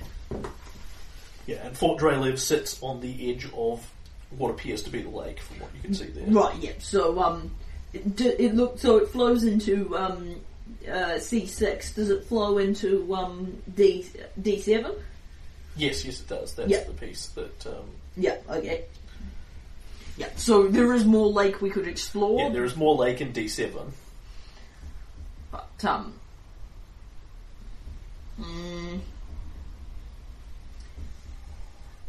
yeah, but I think I can probably explore the rest of that with Tristram and his magic flying horses. Yep, that's cool. Alright, and we are going to begin sailing. The only thing is the magic horses are going to draw a lot more attention than what appears to be a perfectly normal boat. Yeah, that is true. Yeah, actually, I would like to finish mapping the lake, but that does involve basically continuing to sail around Fort Dreyliv, doesn't it? Because Fort Dreyliv is basically just on the lake. You would have to sail up to it to see. Yeah. Yeah, no, I think this is far enough. We've done a good bit of lake mapping. No problem. So what we want to do is sail north and begin hunting for an Elasmosaurus. Okay. And now, specifically, now that we know the route that we'll be taking, I'll talk it over with Corn a bit, because there's a gap. Like, we can tow the Elasmosaurus by boat all the way back to the Hex with the Ethel Pixies in it, but then we will need to go get the horses and tow it through Jerevith, past the Keep of Flowers, onto the next river. So, unless we want to try and take it down Pytax Woods, which I'm not very keen on. Yeah. So I don't think that's actually a particular problem, because we can... Or you can tow it between the pair of you across that chunk of land, and then put it back on the boat. Yeah. It's going to be slow going, but the two of you are strong enough to move this thing, if only just. Yeah.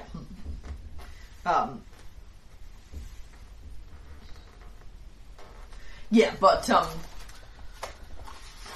because you are not talking about you are talking about a couple of hours of doing this. You are not talking about several days, because you're not trying to drag it up and down all over the Hex and explore every bit of it. You're taking it straight from river to river by the straightest. Okay, then we will just tow it. So I will warn Corwin about that part. I figured you had me out here to haul heavy things. Mm-hmm. I didn't figure that. I figured that old Lord Fancy Pants wouldn't really be up to that one. Well, mainly, if I'm honest, the boat is damn handy, but mainly you're out here to see if we can kill this beastie. I suppose I shouldn't call him that anymore, but well, now with this Fae thing, it actually makes a lot more sense why he likes his fancy pants so much. Bugger. I don't think not a deep well of understanding. I don't think it bothers him any. Okay. So you are hunting for this creature? Yes. Okay, and can you give me a survival check? Hopefully this is the one where I rolled in. Yep. No, I'll make my own. Yep. That way at least there's a chance of one. Cool. That is a finally rolls well. That's 22. Adding Corwin's aid is a 24. Okay. So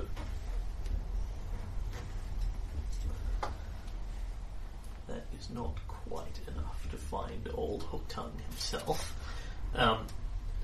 But you see basically down at several points of this lake, it goes down into deep chasms of complete blackness, and there are things moving down there. You're pretty sure old Hook Tongue is down there somewhere, but you don't necessarily want to go and poke him. Yeah. However, that is more than enough to track down the younger Elasmosaurus that is in here. Yeah. So, do I think old Hook Tonga is a much bigger Elasmosaurus? Yes. So big that he goes into hibernation? Yes. Right. Much, much, much bigger. Yeah. So he wouldn't just be bigger than he wouldn't just be a full-sized Elasmosaurus, he would be much bigger than a regular-sized Elasmosaurus is huge. Yeah. The next one up would be Gargantuan, the next one up after that would be Colossal. And I think he's a Colossal? Maybe. Gargantuan or Colossal, you're not wow. quite sure. But he's bigger than your regular Elasmosaurus. Yeah, you were talking about a mythic beast of legend as opposed to a generic giant sea monster. The thing is, the Elasmosaurus is big enough to be a Loch Ness monster in its own right. Oh, yeah. The Elasmosaurus is the Loch Ness monster. Yeah. But old Hook Tongue is... you would think old Hook Tongue is basically some equivalent of what the owlbear was to other owlbears. Yeah. Gotcha. And probably fueled by the same thing. Fey magic. Yeah, it's... The Fey first magic world links through into this area. Under the lake, yeah. There's probably a portal into the first world or a small gap or something somewhere deep below the lake. And he's, slept by it. Yeah. Maybe it was only a wee portal, but he slept by it for a lot longer. Okay, you can, however, track and hunt down the younger Elasmosaurus. Cool. At which point you find it. It doesn't have, much of a lair. It pretty much just sleeps on the bottom of the river, so you can confront it at your leisure. You can wait for it to go... You have a good idea where it is. You can wait for it to go to sleep. You can endeavour to sneak up on it. You can just sort of roll up and pitch it. I think waiting for it to go to sleep sounds pretty good. Yep. Preparation-wise, Kalen wants to be in light armour, because he's going to be doing a lot of swimming, with his lance as his primary weapon, because it's piercing for the underwater combat. Yep. He has his ring of freedom of movement, which gives him lake powers. Yep. And for good measure, I think this would be a good time for Corwin to break out that spell. Corwin is pretty much planning on casting water breathing. Yeah. Corwin is welcome to wear his plate, given that he's good enough to swim. Well, you think it's down there? Alright, we'll wait till you think it's sleeping. And then I'll cast water breathing on us, so we'll be able to have as much time down there exploring as we want. It's like 5 hours worth minimum. Alright, we can, it'll be damn handy not to have to worry about it. Alright, then you strip down into your lighters, and... I think I'm good in what I've got. I know you're a good enough swimmer to manage it, but, I can swim in this stuff, but I prefer not to if I'm going to be doing anything complicated. Yep. Not only can Corwin swim in full plate, he can do so without rolling. That's pretty impressive. This is a pretty flat, dead lake. Yeah. It is difficulty 10 to swim. Yeah. He can do it on a 1. So sweet. He has plus 20 to his swim. Yep. And minus 10 for his full plate. Mm-hmm. And given that I know I'm going to be, I'm just going to have a quick look at my feats, given that I know I'm going to be fighting the Elasmosaurus, because Great Cleave, Power Attack, Cleave, and Right by Attack are probably basically none of them useful. Boat by Attack. Alright, well I might as well keep Power Attack. That might actually be useful. And I will take Weapon Focus, Lance. And I believe I can take Weapon Specialization Lance, yes, can't I? Can. Yep, and a Weapon Specialization Lance. 1 more level of fighter, you can take Greater Weapon Focus. And I'll keep... 9 more levels of fighter, you can take Greater Weapon Specialization. And I will keep Cleave arbitrarily. That's the, yep, so that's a +1 with the lance, +2 to damage. Mm-hmm. Oh, Mr. Elasmosaurus, you're going to have a bad day. Yeah, well, I acknowledge this is the spirit of the thing. In reality, we're just going to get down there, Corwin's going to slay living it, and that's going to be the end of that. But I like to not necessarily, its fort save is probably fucking awesome. Oh, yeah. And the death touch won't work unless that's right, it's not a tiny pixie. Yeah, alright, so this might... Yeah, he was counting on the tiny pixies probably have very few hit points relative to their level, to their CR, whereas the Elasmosaurus is bound to be a bag of hit points. Yeah.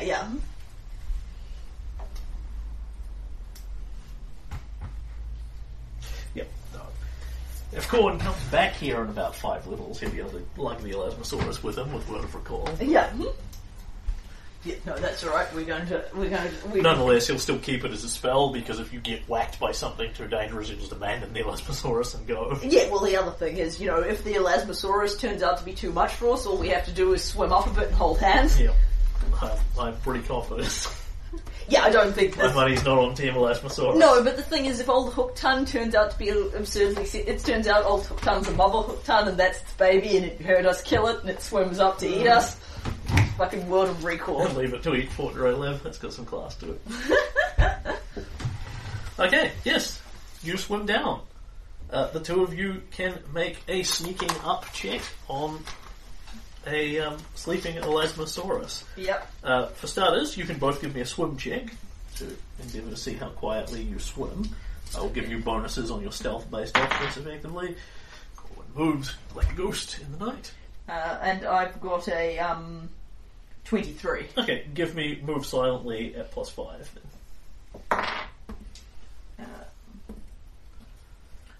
Right, and I've got 27. The when you float up quietly towards the Elasmosaurus, it lies on the bottom of the pool. Kaelin's wearing boots of elven kind and not heavy plate mail. Kaelin is super quiet. Yep. Kaelin has a AC, of course. Kaelin has an AC of 21, but Corwin also succeeds at his stealth rolling. Yep. That's Corwin's regular AC. Yeah. In full plate. Yeah, but I have my Kaelin bonuses. Yep. Which are fantastic. And Armour of Thorns, which applies even to my regular arm. Ooh, and this beast is going to be... an animal, yes. Yeah, I can totally smite it.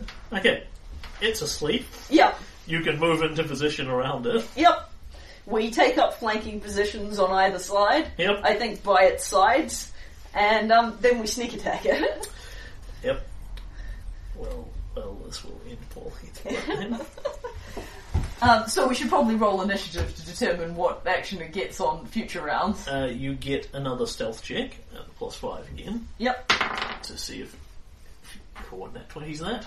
I rolled kind of poorly on that one, so that's a mega 16. Yep. It remains asleep. You move up next to it and coup de grace. Oh, okay. You crit it automatically. Roll damage with your lance. Okay. It makes a fort save versus death, and if it passes that, it wakes up. Right, okay, so it's a D8. Yes, and it's ×3 crit because it's a lance.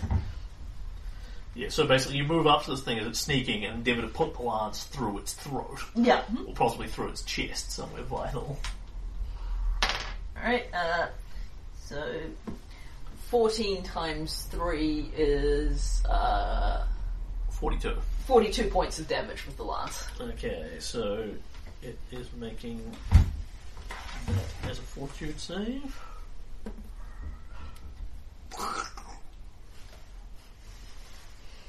It's dead. Okay. Sneaking.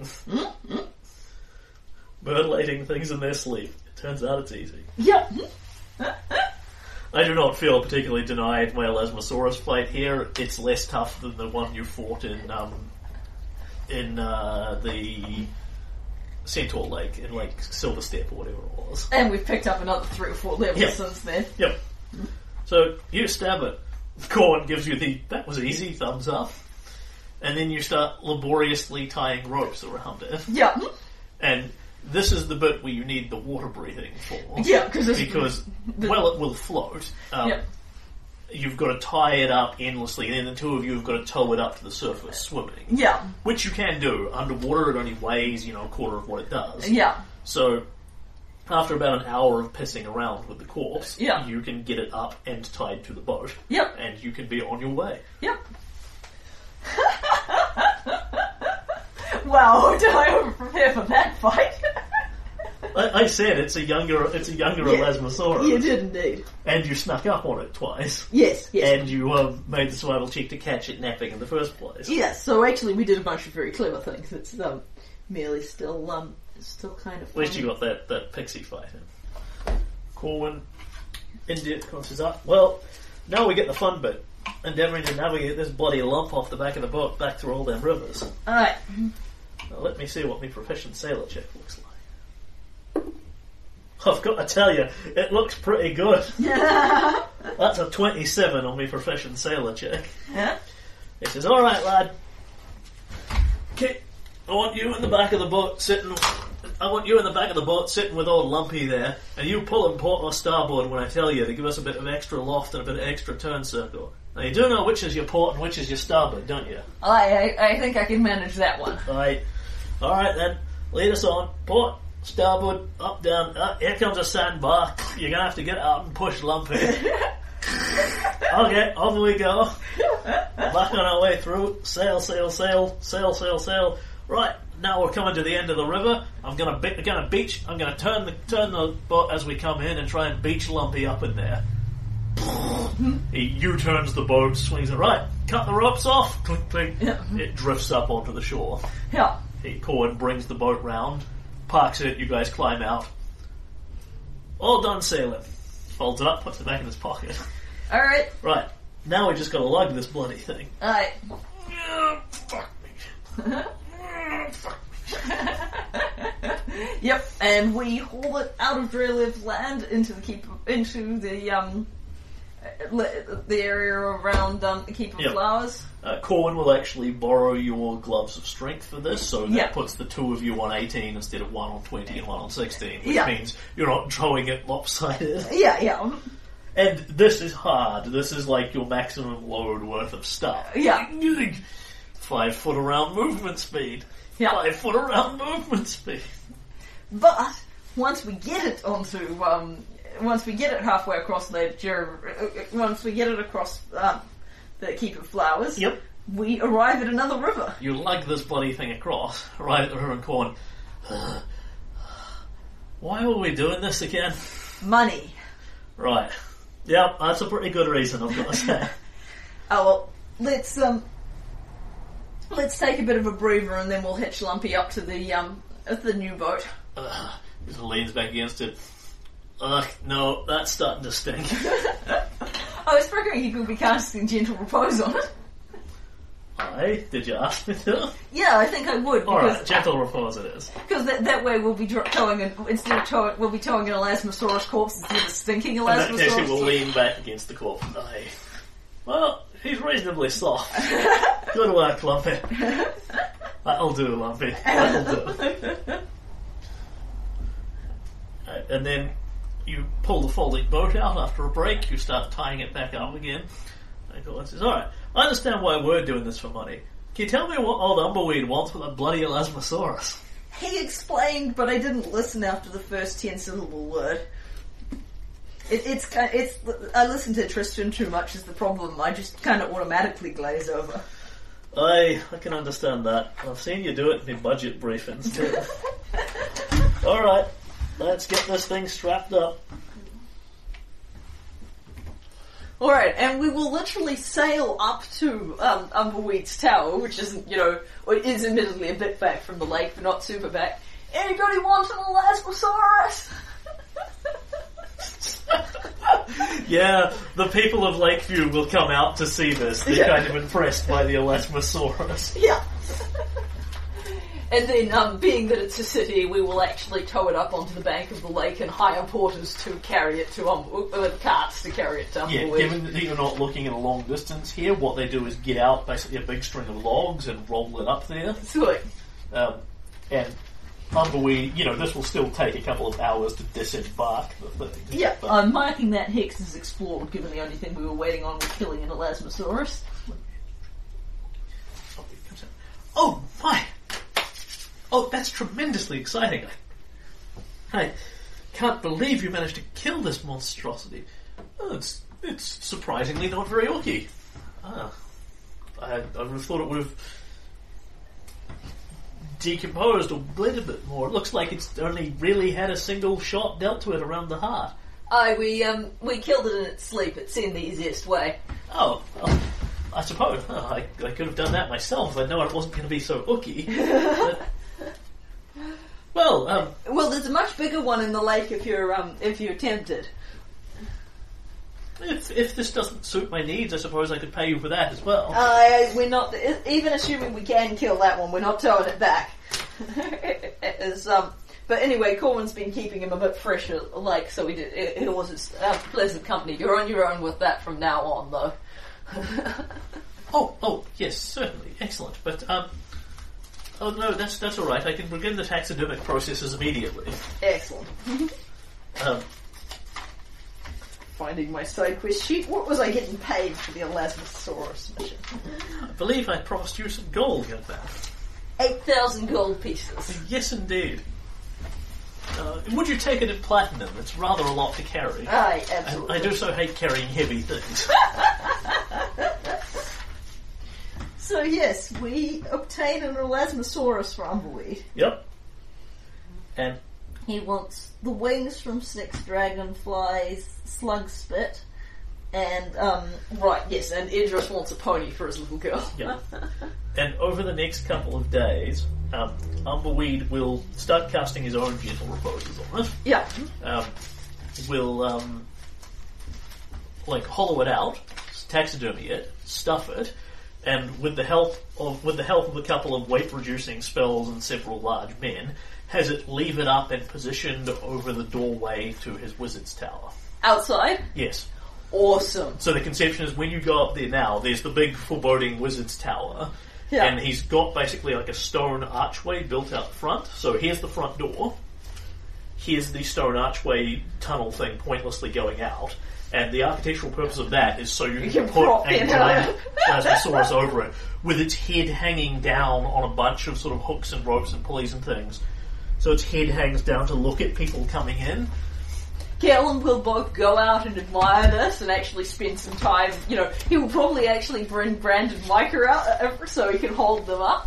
Big, Papa, big!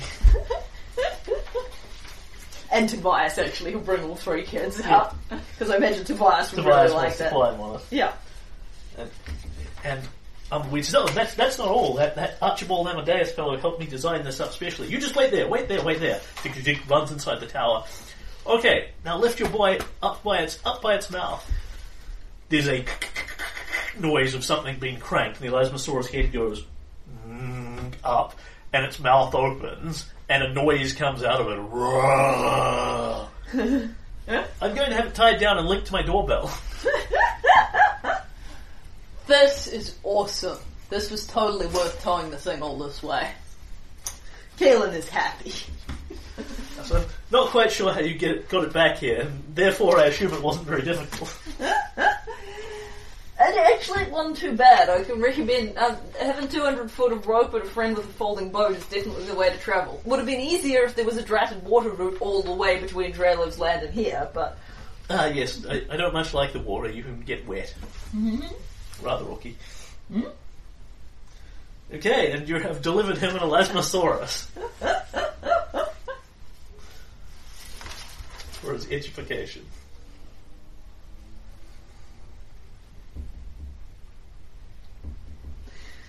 Alright, at which point this seems an appropriate moment to divide treasure. Given that I've got 8,000 GP in there. Mm-hmm. And a little collection of things from the... I've got spider caverns. Probably, yep. Boots of Elvenkind, Cloak of Elvenkind, Cloak of Resistance +2 of Spider Silk. That's probably from the Centaurs. Yeah, so that was a while ago. Yep. I haven't divvied it as yet, so... Feel free to divvy your shit. Alrighty. Okay, so 8,200 GP to start us out. And then, Boots of Elvenkind, Cloak of Elvenkind. So how much are boots and cloaks and things? Let me get it. They are worth 2,500 apiece. Cool. Okay. Cloak of Resistance +2? Don't know off the top of my head. If you could look it up, that would be very kind of you. I guess it's 4,000, but I could be wrong.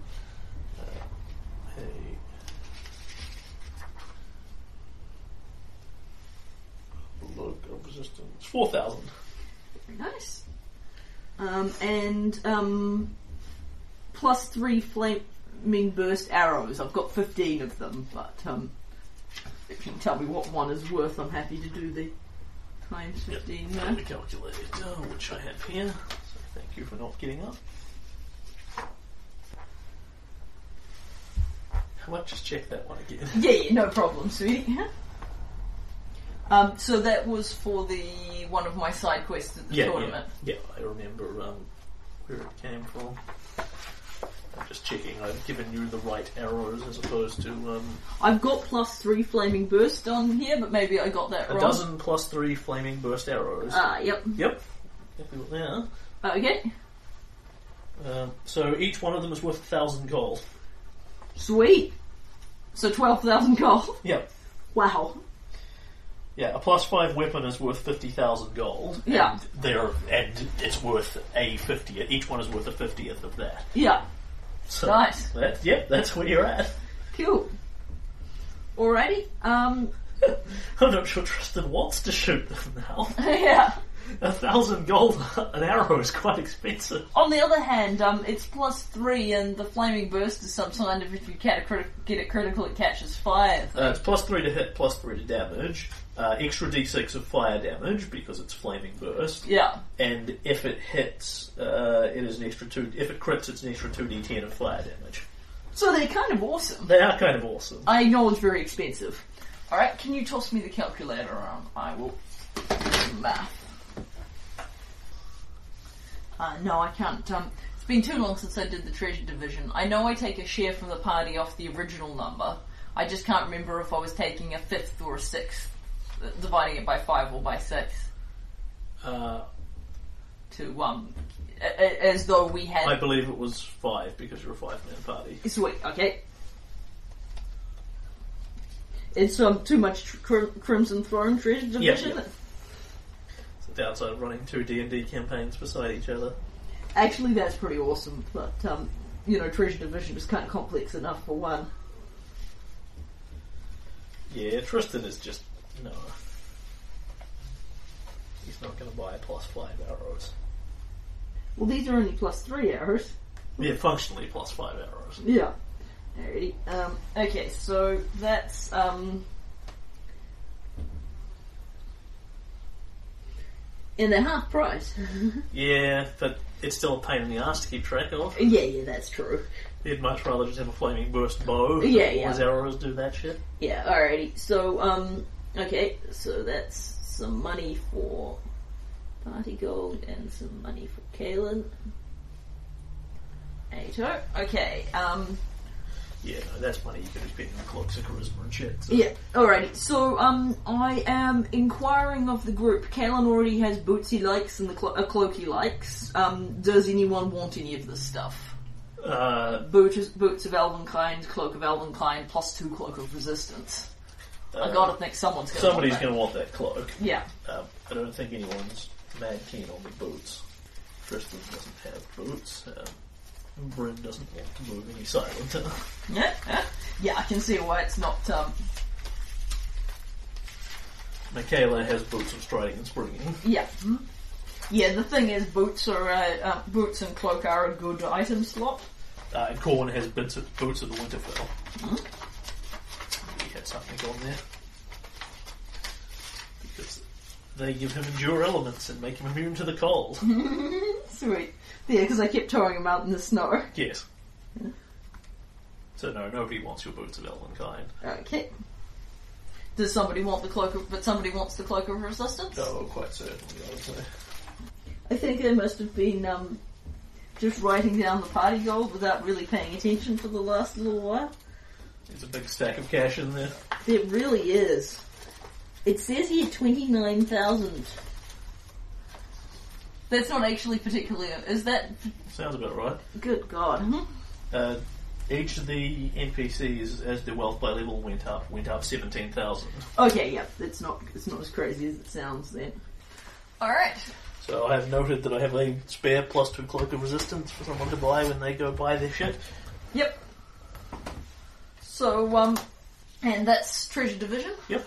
So, it is, possibly getting on time for some manner of lunch, or something of that nature. I don't know if we want to finish out with a kingdom turn or leave it here.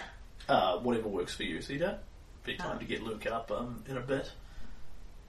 Well, I wonder about finishing here. If we get a kingdom turn, we'll know. No, damn it, I would like a kingdom turn. Let's have one and finish out on something slightly more interesting than the incredibly anticlimactic. Alright, so... There is the 4720. Yep, we begin in Cholesterol 4720. It's the new year. And yes, we have now explored a moderate bit of the eastern edge of Drelev's kingdom and removed a large percentage of monsters he hadn't bothered killing. Mm-hmm. Not to mention found a couple of monuments to his greatness. Well, it's hard when you've got all those monsters to kill and you're so great to fit it all in. The question I have for you... Yes. One of your kingdom things this turn is Eldis's wedding. Ah, yes. I don't know whether you want to play it out as a full-blown scene or just leave it be. We have had several weddings already. Yeah, I think there's probably one or two character scenes I'd like to do. Yep. But I don't necessarily want to do a... Yep. I'd like a brief scene, yeah. No problem. I'd like to have a conversation with Varn, and I think Eldis's wedding would be a good setting for which to do it. Yep. But I figure we can just set the stage a little bit and then do one or two scenes and then leave it be. No problem. Is Jod okay to officiate? Yeah, he's planning on it. Sweet. So he would be the one Kaelin would want unless Eldis wants someone different. Alrighty. So Crystal wants someone different. Crystal wants us, there to barely be a wedding for it all to be over as quickly as possible, I would imagine. On the other hand, Bryn has totally set the precedent that you can get married in whatever you personally want to wear. I mean, she accepted absolutely no changes to her outfit for the wedding. So we didn't take any build point loss from the catfish thing. It was all long-term economic consequences. Alright. I kind of like the notion that it's only mostly sanctions. Like, they're not quite prepared to cut off all economic trade, even to give us the big hit. You do not interfere with trade. Yeah. Alright. We're only mostly screwed. Okay, I'm ready. Roll stability.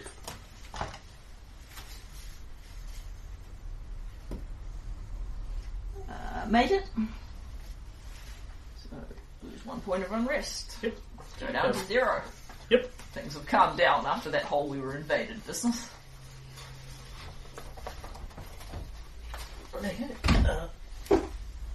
Pay remember pay consumption? Pay consumption. Yep. Okay, so 52. Gain magic items. Yes, please. I have a slot. Oh yes, and the thing I keep forgetting to do, my economy's gone up. I boosted my economy last turn, so my total value goes up. Now, you've got that tome of understanding, so you must have enough money for this one, because it's actually slightly cheaper. 20. I've got 29 5,000. Yep. They are. When you good? Just give me 1 second.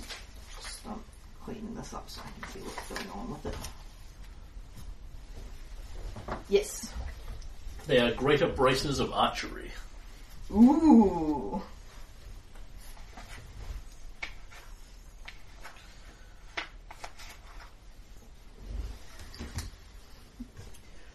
They make you proficient in any sort of bow, or if you are already proficient with the type you're wielding, then you get +2 to attack, +1 to damage. Nice. So old Tristan might eye that one up. Yeah. Because that would actually make him proficient with longbows for the rushlight tournament. That's excellent. Alright, so is he interested? I would think hell yes. I'll have to check his braces slot. Yeah.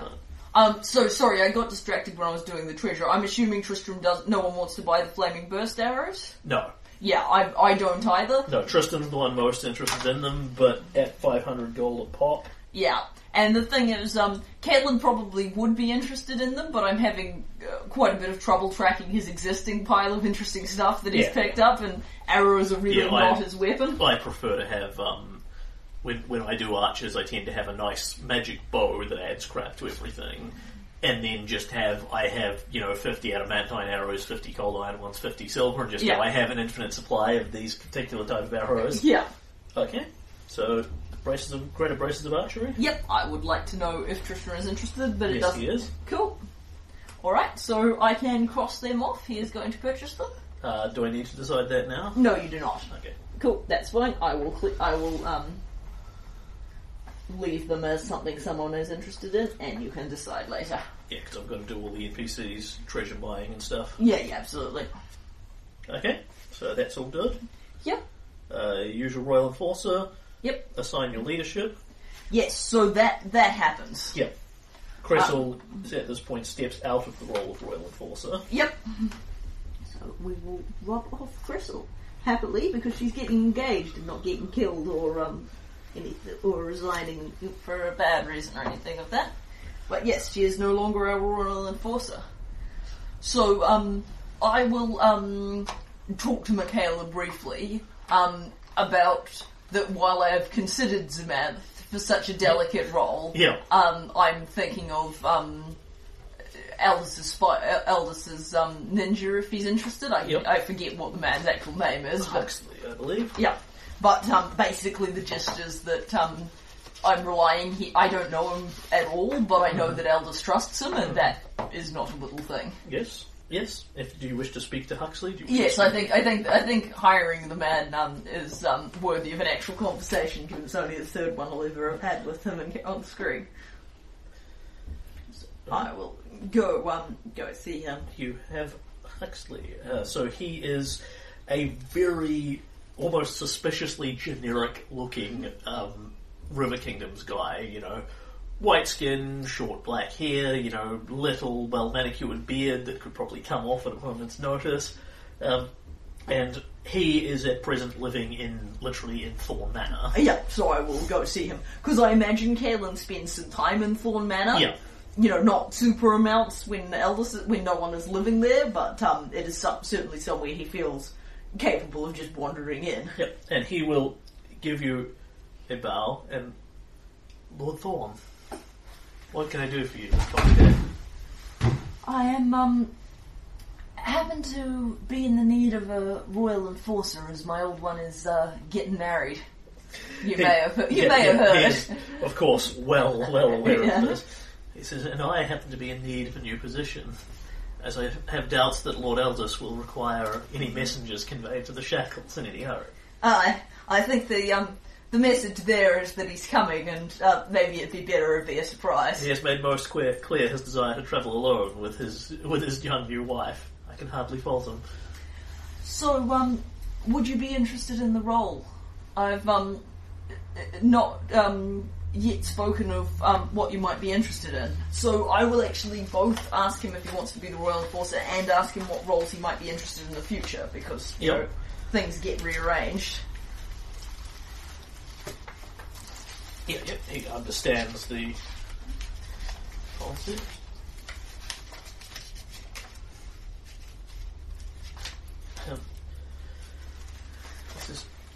I have served House Thorn for many years, but always in a more shadowy role. I think anything forward or open is less suitable for me. He won't take Councillor, won't take General. Yeah.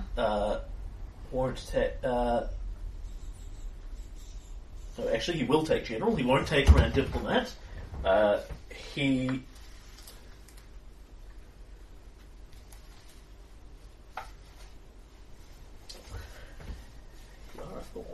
He would take High Priest. Okay. Interesting. If you start asking him, you can start asking him about his religious inclinations if you so desire. I am curious, but I'll make it clear he doesn't have to tell me. He says, my religious inclinations to shadows and being unseen are quite legal within Stagthorn. Okay, he's a follower of Norvog? Yes, he is. Okay, that's good to know. Yeah. No, then. He has no real expectation. You're going to make him the High Priest, but he would do it. Magister he would do. Marshal he would not. Royal Enforcer he would. Spy Master he would, obviously. Yeah. Well, it's unlikely he's going to get... hang on, who's the Spy Master? Oh, Beldame. Yeah, then it is quite possible he could get Spy Master at some point. Yeah. Treasurer. And that's pretty much it. And, so it's Magister, Spy Master, Treasurer, Warden? No. No, not Warden and not Marshal? No. Too public. Yep, he doesn't want to be going out and enforcing the laws openly. Right. Like, Cressel pretty much goes and slaps people round who are causing you trouble as her role as a Royal Enforcer, and Bryn did it the same way. Yeah. Huxley will just slip into people's bedrooms in the middle of the night and tell them what they should be doing. Yeah. And that will doubtless creep people out, but the thing is, I've never, the theory is you could have a bold paladin who rides forth and enforces your standards, or a creepy guy who sleeps into people's bedrooms, and, neither Bryn nor Cressel was exactly the cuddly kind of Royal Enforcer. I'm good with the slipping into people's bedrooms thing. Yes, I will hire Huxley. Okay, So, officially, Akaros is my approved,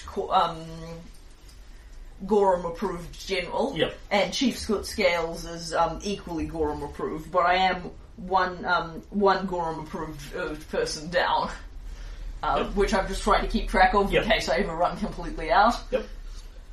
So he adds to whatever it is you put him on. No, sorry, loyalty for the Royal Enforcer is +3. Very nice. So he's as effective as Cressel, albeit in a slightly different way. Yep. I mean, the thing is, it's both kind of a fear. It's kind of a message of don't cross the king. It's just a differently delivered message of don't cross the king. It's literally Dex or strength that Cressel used strength. Yeah. All right, and yes, I will replace. I will assign leadership, replacing Cressel with Huxley and getting a point of unrest. Yep. I can't imagine that's because people miss Cressel. People are concerned that your new Royal Enforcer is some guy that they know nothing about, who makes no effort to publicly publicise himself whatsoever. Yeah, they're nervous about the fact that the Royal Enforcer is a guy they know nothing about who's deliberately keeping his secrets. Yes. Yep. Good plan. Alright, and I will switch the old Beldame to economy as my Spy Master at the same time, as we have a, Yes, I understand we need to keep an eye on where our resources are coming from. As we have a sudden, desperate need for an improvement in that regard. So, economy is... which I will do in my boring math stage. Alright. And speaking of which, I believe we're up to the boring math stage. Go about yourself. Have you got a DS of some kind? I have a Call of Cthulhu module to read. Dork. Okay, and I am going to build a market. Yep. Which I have never ever done before. Walk on. I suppose you want me to tell you what it involves. Yep, I would like to tell you specifically how big it is, given that it requires 2 free houses, and also what it does. So I'm building one in Lakeview. Is it a new one or an old one? It's an old one. It's one of the original... It's one of the... I've only not built about 3 things on the old list, and this is one of them. Yep. I have built a magic shop, an arena, a black market, a regular market, and a waterfront, and everything else I've built at least one of. Yep, that tells me which book I need to look in. Market is 2 squares. Cool. And what does it do? It does. Alright, so this market is a big open area filled with a wide variety of stalls, including an open space for travelling merchants and that sort of thing. Sweet. It increases your city base value by 2,000 gold. Sweet. Produces 2 more minor item slots. Yep. Economy +2, stability +2. Oh, very nice, just what I need. And that's it? That is it. Cool, very nice. Okay, and additionally to that, I am claiming D7 in Varnhold, which is a random mountainous hex in between, next to the lake, and building a mine in it. there is absolutely nothing there to the best of my knowledge, so I don't expect to get any special bonuses for it. Beyond the additional +1 money a turn. Mm-hmm. No problem. Right, and I shall write that in my map. And that is everything. Mm-hmm. So it is collect taxes.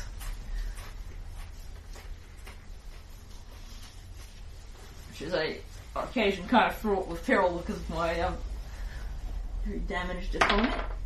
And it is going to come right down to the wire.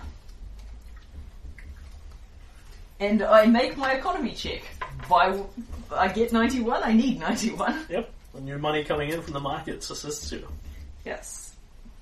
And I pick up another 30 gold points. Yep, ending the turn on 36. Yep. So Treasury takes a bit of a dip as I spend quite a lot of money on the market. I actually overspent that slightly. I'll have to use more care about how I calculate these things. Okay. And then you're on to Kingdom events. Yes. And you want to have a few various conversations with people. So at this point you might want to leave it be. Yeah, I think so.